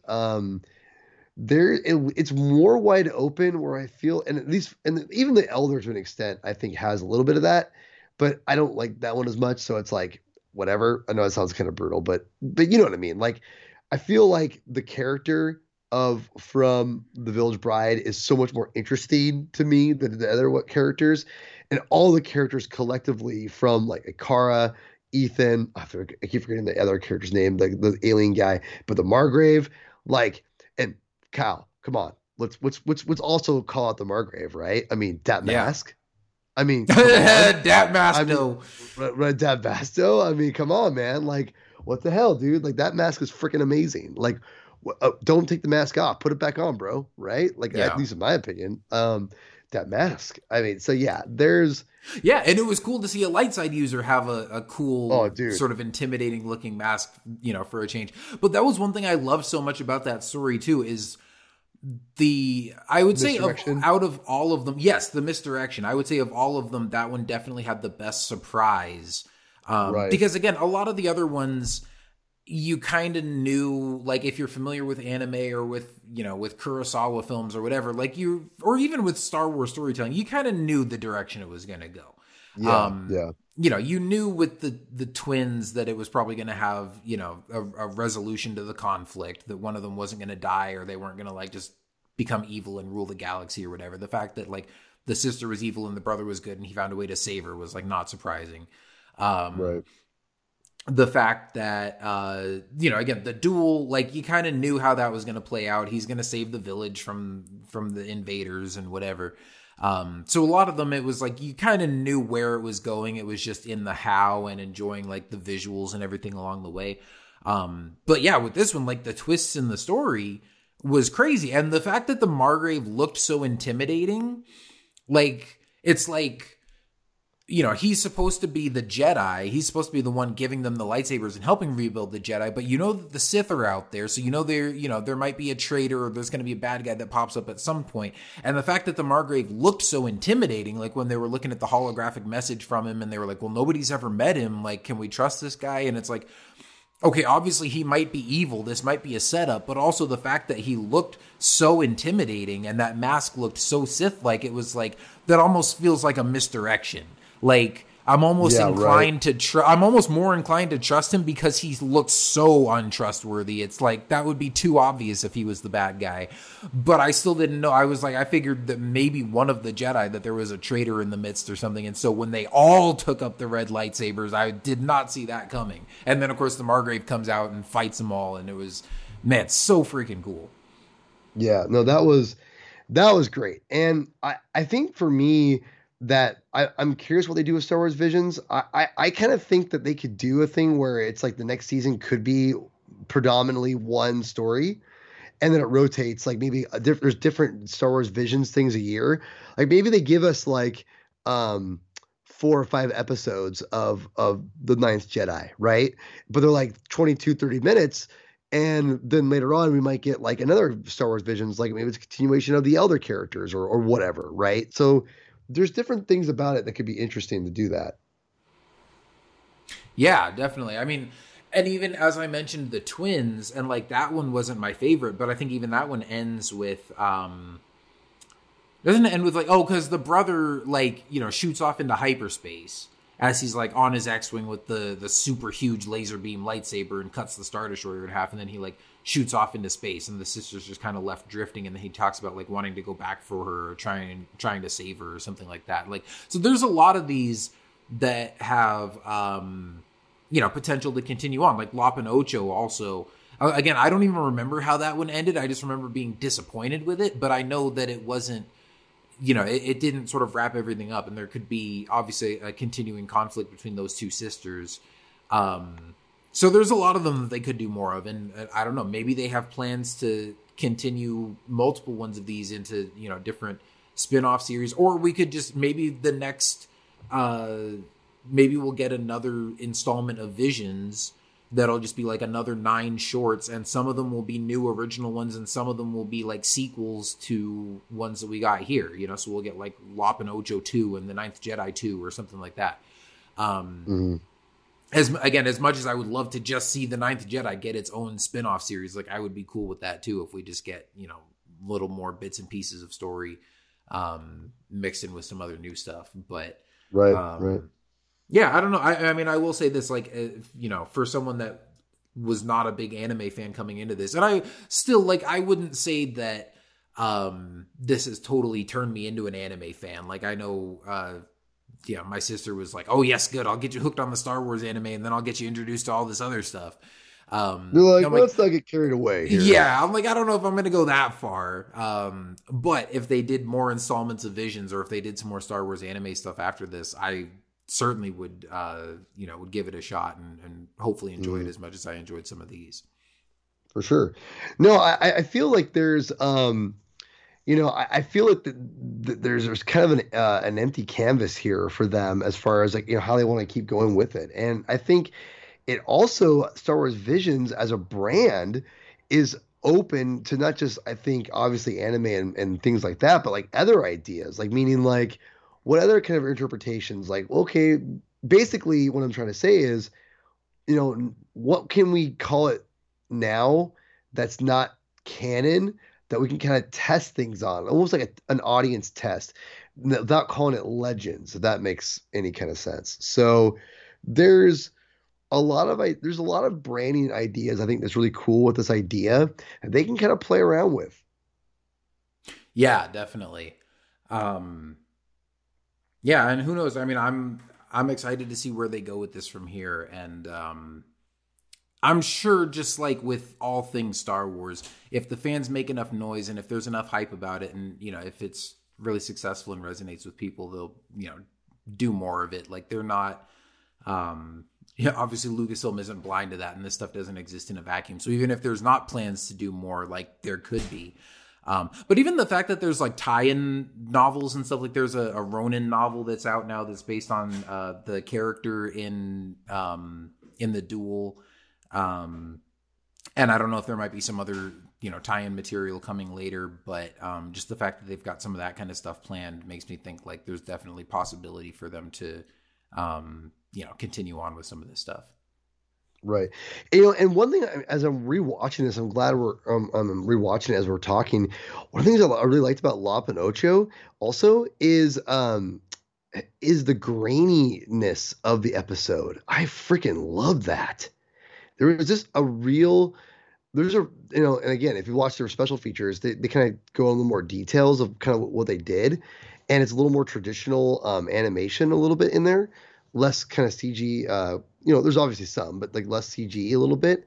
And yeah, well, I even saw that like some of the background environments in that were like hand painted. Yes, exactly. And they put that graininess on it to give a more distinct feel. And I love it. This is such a great episode. People who don't like this episode, I understand why you don't, but I freaking love it. I love this episode. I'm rewatching it right now, and it's just great. Yeah, you know, and like I said, my issues with that one were more to do with just some things in the story and with some of the character designs, but the art style and, you know, everything in that was absolutely phenomenal. And like I said, just like the amount of grain that they had on it was kind of I don't know, it kind of took me out of it a little bit at first, like just because it was so noticeable, but I kind of grew to like it more over time. Like, again, I just like that it's such a distinct art style, and just, you know, with those hand painted backgrounds and everything, like it's beautiful. And all of these look really good, but like that one in particular, even though it was like towards the bottom of my list and was one of my least favorite stories, it definitely was one of my favorite ones in terms of the visuals.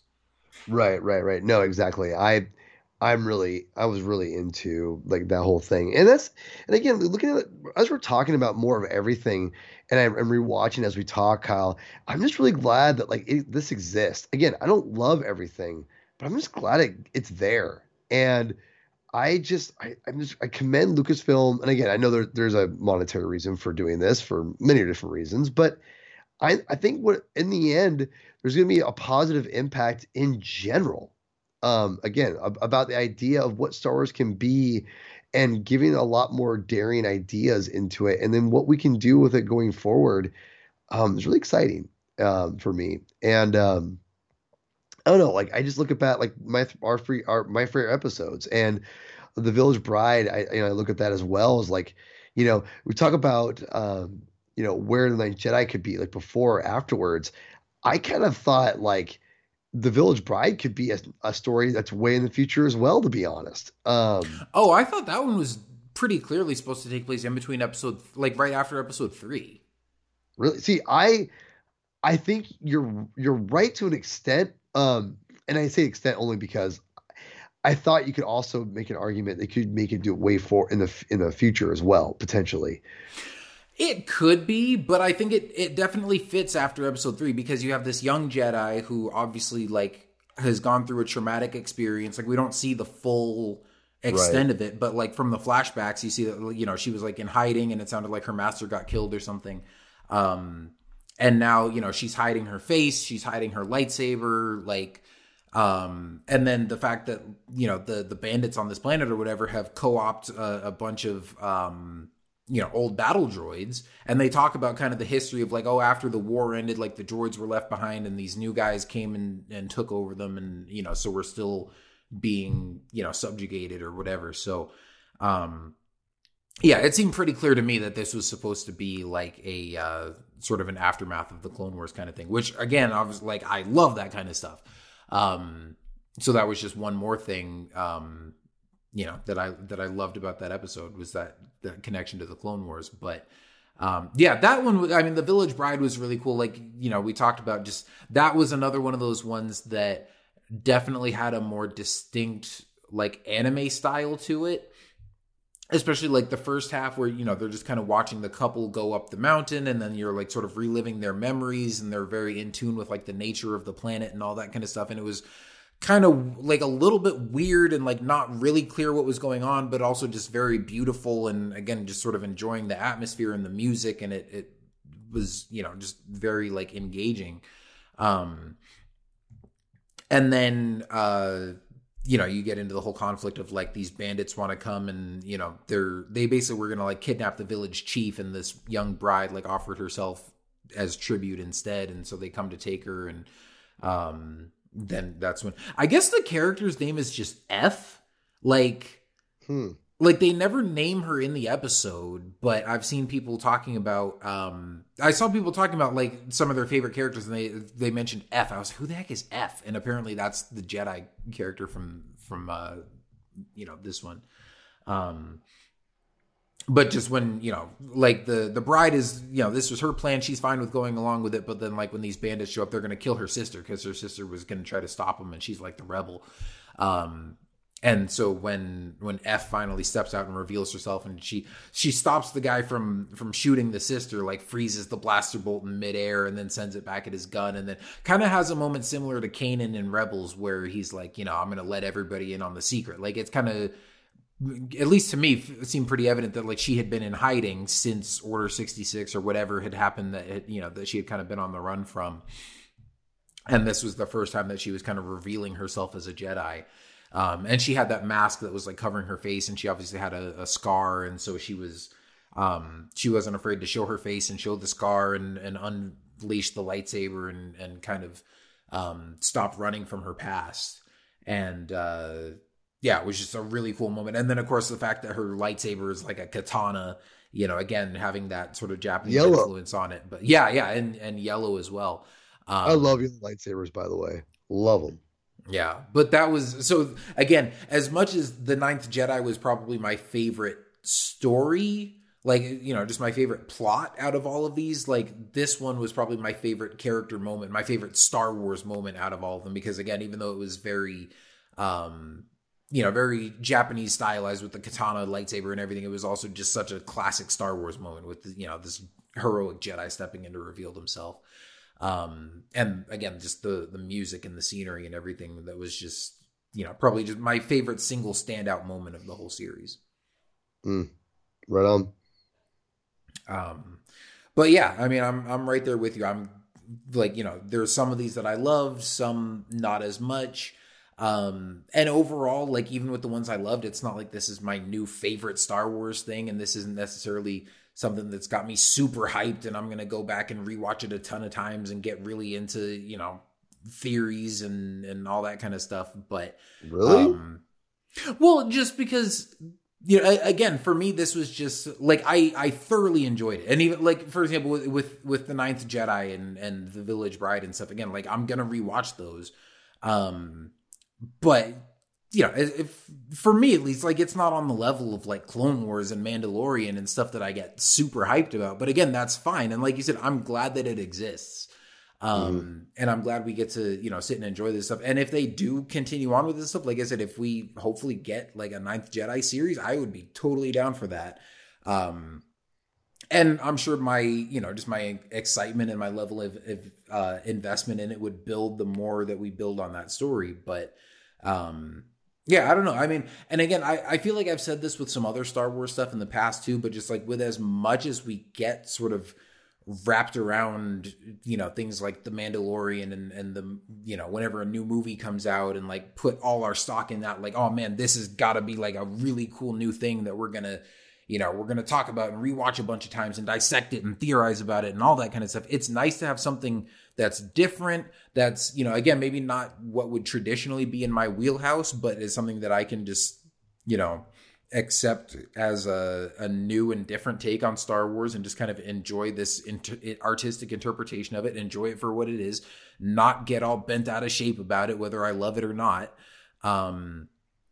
But just, I mean, the ones that I loved, I really loved, and I look forward to watching those again. But it's just nice. For me, it feels really nice to have something that you can just kind of breathe, relax, just enjoy it for what it is and not have to worry about, what's going to happen next and what's in season 2 and how does this connect to canon and, all this kind of stuff, which again, I'm not complaining about that. Like I love doing that with The Mandalorian and all our wild speculations and theories and all that kind of stuff. But it is nice to, it's a nice change of pace. That's the best way I can put it. I still really enjoyed it just in a kind of different way from how I normally enjoy Star Wars. And it was just nice to kind of see a different side of it, see these different artistic takes on it. But you summed it up best. I think my feelings on Visions is just, I'm glad it exists. And I look forward to rewatching some of them. I look forward to talking about them again when Tim comes back. But that's kind of my take on it. I'm going to say this right now. I'm going to give TOB1 another shot. Legitimately. I just rewatched it like as we were talking, and I'm going to give it another shot. But I'm not going to give Akira Kara, whatever that one's called. Not that one. I'm not worried watching. I'm not going to rewatch the Twins. I have no interest of rewatching the Twins. But I'll definitely going to give TOB1 another shot. I'd highly recommend. And I'll give Lop and Ocho another shot. Yeah, perfect. Yeah, and I was going to say, give Lop and Ocho another shot. Yeah, which I was planning to anyways. Like I said, for one, there's a lot of these that I kind of want to just rewatch on their own without doing, the binging all of them all the way through. Like I also want to rewatch The Elder and just kind of take that one in. So La Pinoche, I want to rewatch just so I can kind of just rewatch that one and just kind of watch it as its own story and, you know, not kind of lose it in all the other stuff. But also, like, I would watch it again just for the art style, just because, you know, it was so gorgeous. Mm-hmm. Yeah, no, exactly. Well said. Yeah, it's beautiful. It looks beautiful. I for one, I do think that The Ninth Jedi is one of the best Star Wars stories I've witnessed, read, you know, listened to, watched in a long time. It's one of the best. Is it better than Mandalorian? No, but is it up there? I'd say yeah. I'd put it up there over maybe, you know, some probably Rebel episodes, you know, stories. And I love Rebels. I love it. And I'm a sucker for traditional like Jedi stuff. And I think that's why I connect to it so much, is because I said this on Twitter, kind of being a little snarky, but I kind of mean it. Like, to be honest, the Ninth Jedi makes the High Republic in general look like Nick Jr. You know, I mean, like, seriously though, and because they do more in 20 minutes than the High Republic does, like in like 3 books, and and granted, like it has a little more freedom maybe than the High Republic does, and obviously what it's designed to do, but just there's just so much more interesting things. The characters are 1,000 times more interesting, and you barely know them. And maybe that's what makes them interesting. I don't know, but I don't know. The Ninth Jedi, there's something about it that is really fascinating, and I really want to know more of what's going on in that timeline, and I want that timeline to be explored. It's fantastic. So, and the Village Bride, I would love to get more of that. Maybe get that character in the expanding universe, or excuse me, in the more canon, you know, canonicity. Give F that character. She's fantastic. So yeah, and Ronan too. And I'm excited to read the Ronan book, you know, and then eventually in 5 years you'll read that book too. And we're going to review that for the podcast in 5 years. But yeah, and all joking aside, yeah, I love what we got. Didn't love everything, but I love what we got. Yeah, definitely. It's funny. I'm kind of just like casually scrolling through Twitter as we're talking about this, and just happen to see a bunch of people talking about about Visions, and specifically the Ninth Jedi, and you know, just how much that one is resonating with people. So I would love to see more of that. But yeah, I agree. Like, that one in particular is a really cool Star Wars story, and one that I definitely would love to see more of. But yeah, on the whole, like, I just think this was a really cool, cool new experience. And it was, you know, great that we got to kind of experience Star Wars through this different medium. And if we get more of it, awesome. And, you know, like you said, there's the Ronin novel that's out now. And, you know, if we get more tie-in stuff, we'll talk about that too. But anyway, I think that's probably a good place to wrap up for now, just with our yeah. I mean, I know initial thoughts, but you know, we gave a lot of thoughts on it, but we did. Yeah, we'll definitely, we'll, you know, when Tim's able to come back, we'll talk about it again. And, yeah, we can talk about, some of the behind the scenes stuff as well, and just kind of go a little bit more in depth on all of these episodes. 'Cause some of them, I mean, I know we talked, we kind of talked the most about like our favorite ones and our least favorite ones, but some of those ones in the middle, like Tatooine Rhapsody, like I know you kind of touched on that a little bit. Like, that was also a good one. Like, that was maybe another one that I wasn't expecting to like as much, and it wasn't one of my favorite ones, but it was definitely enjoyable. So yeah, like I would watch that one again too. But yeah, it was fun. It's been fun to just kind of revisit these and give our thoughts on them. And yeah, there's some of them that I'm interested, or some of them that I'm looking forward to rewatching again. But yeah, I'm glad that we got this. It's cool stuff. Yeah, no, for sure. I can't wait to get Tim on this and him dissect everything with us, because I think there's a lot of cool story elements of most of these things, that will be really cool to kind of break down with him. And again, I can't wait. I miss him terribly on the show, and yeah, I can't wait to talk with Tim about everything on this. It'll be great, and also to see what revisiting this, a couple of these episodes, if your rankings might change, or maybe they'll, maybe TOB1 will be number 1. I don't know. It's hard to say, but yeah, I'm excited to talk more about this. And again, I really hope Disney and Lucasfilm act fast. If they're planning on doing more, let us know ASAP, like what's going on. Yeah. I want to know like what, if this is coming, I want to promote this stuff, man. Well, you know what? I'm glad you mentioned that, because there's one piece of news that we forgot to mention at the beginning, and we'll wrap up on this, which is that Disney Plus Day is November 12th, and it's going to be, I assume, similar to like the Disney Investor Day that they did last year. Probably not as in depth with like a 4-hour live stream and everything like that. But it's going to be a day that's just kind of, it's like the 2-year anniversary of Disney Plus launching, and they're just kind of celebrating, all the stuff that they've got on there right now, and all the people that are enjoying it and stuff. It's just kind of a fun day to celebrate all that. But they're going to have a lot of new stuff that they're teasing and revealing and stuff. Like Shang-Chi drops on Disney Plus that day, which I'm super excited to watch that again. It only came out like beginning of this month, so that's going to hit Disney Plus pretty quick. But they've said that they're going to have some new teases of like Star Wars and Marvel stuff.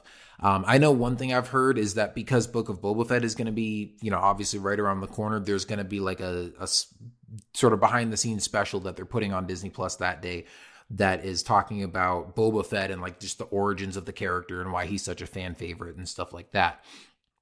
But I imagine that we'll probably get some kind of new look at the Book of Boba Fett. If anything, like if we haven't gotten a trailer by that point, then we'll definitely get a trailer on that day. But that'll just be like a month before the show premieres. So if we get a trailer before then maybe we'll get a second trailer or like a behind the scenes look or something like that. And again, I wouldn't expect as many big announcements as we got last year. Where they announced like 10 new shows or whatever it was. But we might possibly get a couple new things announced. Oh yeah. And if there's going to count on it. Yeah. Here's what I'm counting on. Just to not get my hopes up too high. I think we're going to get a look at Book of Boba Fett, and I think we'll get maybe our first teases, or if not, if we don't see any footage, I think we at least have to get release dates for Kenobi and Cassian for next year. But I don't think it's out of the realm of possibility to say that we'll get maybe teaser trailers for those series, or at least like maybe like a sizzle reel of all the Star Wars stuff that's coming up that maybe has like 10 seconds of footage from each of those series. But at the very least, I think footage from Book of Boba Fett and release dates for Cassian and Kenobi. Beyond that, again, I think we could get announcements of maybe like 1 or 2 new series. It's tough because on the one hand, I think this is a great opportunity for them to announce stuff. But on the other hand, like there's already stuff that's so far out. Like, I'll be honest, I was just thinking about this the other day. I kind of forgot that they're making a Lando series. Like, just because there's so much stuff that's coming out before then, like we don't know when that's coming out or if it's in production yet. Like that probably won't be out till like 2023 or 24. Let me help you, Kyle. They were making a Lando series. Are they still making a Lando series? Is a whole other story.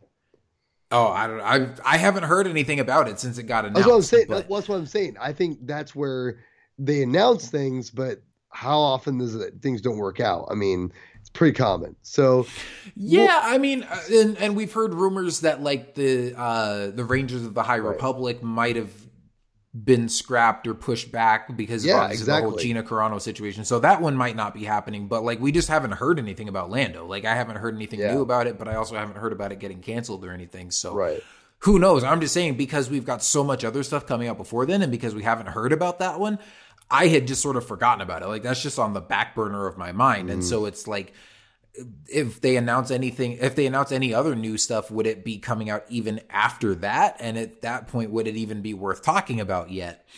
But that would be, for like live action stuff that's not going to be in production yet. But if there is going to be more visions, that would be a perfect time to talk about it. Or obviously any kind of, if they're going to do a spin-off or a continuation of any of these stories, that would be a perfect time to announce it. Especially with it being kind of still fresh in everyone's minds. It'll only be a couple months after it came out. So, I hadn't really thought about that. Like that wasn't on my radar as far as stuff that we might get announced that day, but certainly a possibility. Yeah, no, absolutely.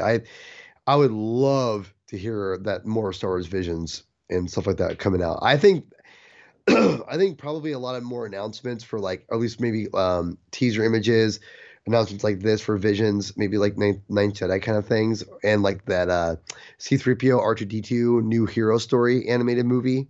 Oh, yeah. See, I forgot about that too. Yeah, what's so that? I think Droid Story? Yeah. Yeah, Droid Story, yeah, which I'm excited about. I love that stuff. So more animation, man. Give it to me. Yeah, definitely.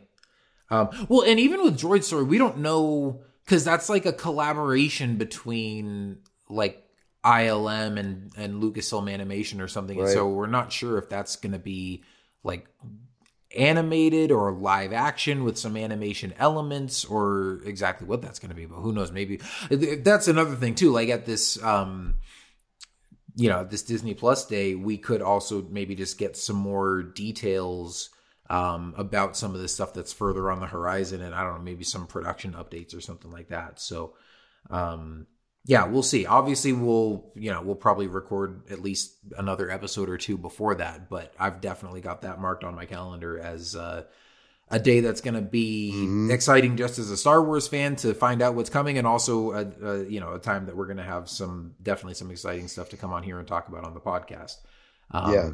It could make for another 3-hour episode that we haven't had in a while. Which, by the way, with how much we've already talked about Visions on this episode, if Tim were here, this definitely would have been another 3-hour episode. Oh yeah, we'd be going on for 3 hours. But so maybe it's good that we're just breaking it up into 2 parts, and we'll try to get back on here soon and talk some more Visions with you guys. Exactly. But, I think that's going to do it for now. Thank you guys for tuning in. And before we wrap up, I'm going to jump over to our Twitter question, where we just said, we're going to be recording a new episode talking about Star Wars Visions. Let us know your thoughts and some of your favorite shorts. And Derek Beebe replied and said, I've only seen the first 6 so far, but at the moment, number 1 is Tatooine Rhapsody and number 2 is The Duel. And then he commented after that and said, wait, I've seen Lop and Ocho, and I think that's my new favorite. Attaboy, Mr. Beebe. Yeah, so see, he's there with you. Derek the Beebe.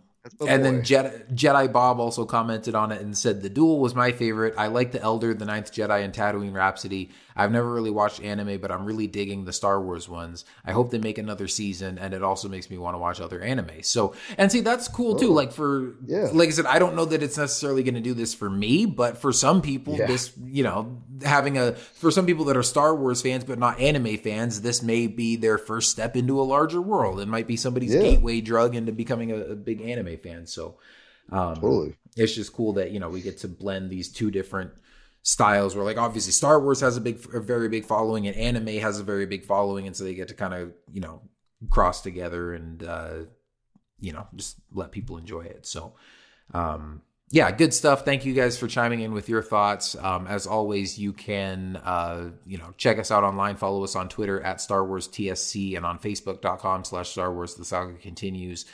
You can check out our website at starwarstsc.com and send us email at starwarstsc@gmail.com. Of course, be sure to check out thunderquack.com for all the other awesome podcasts in the Thunderquack Podcast Network.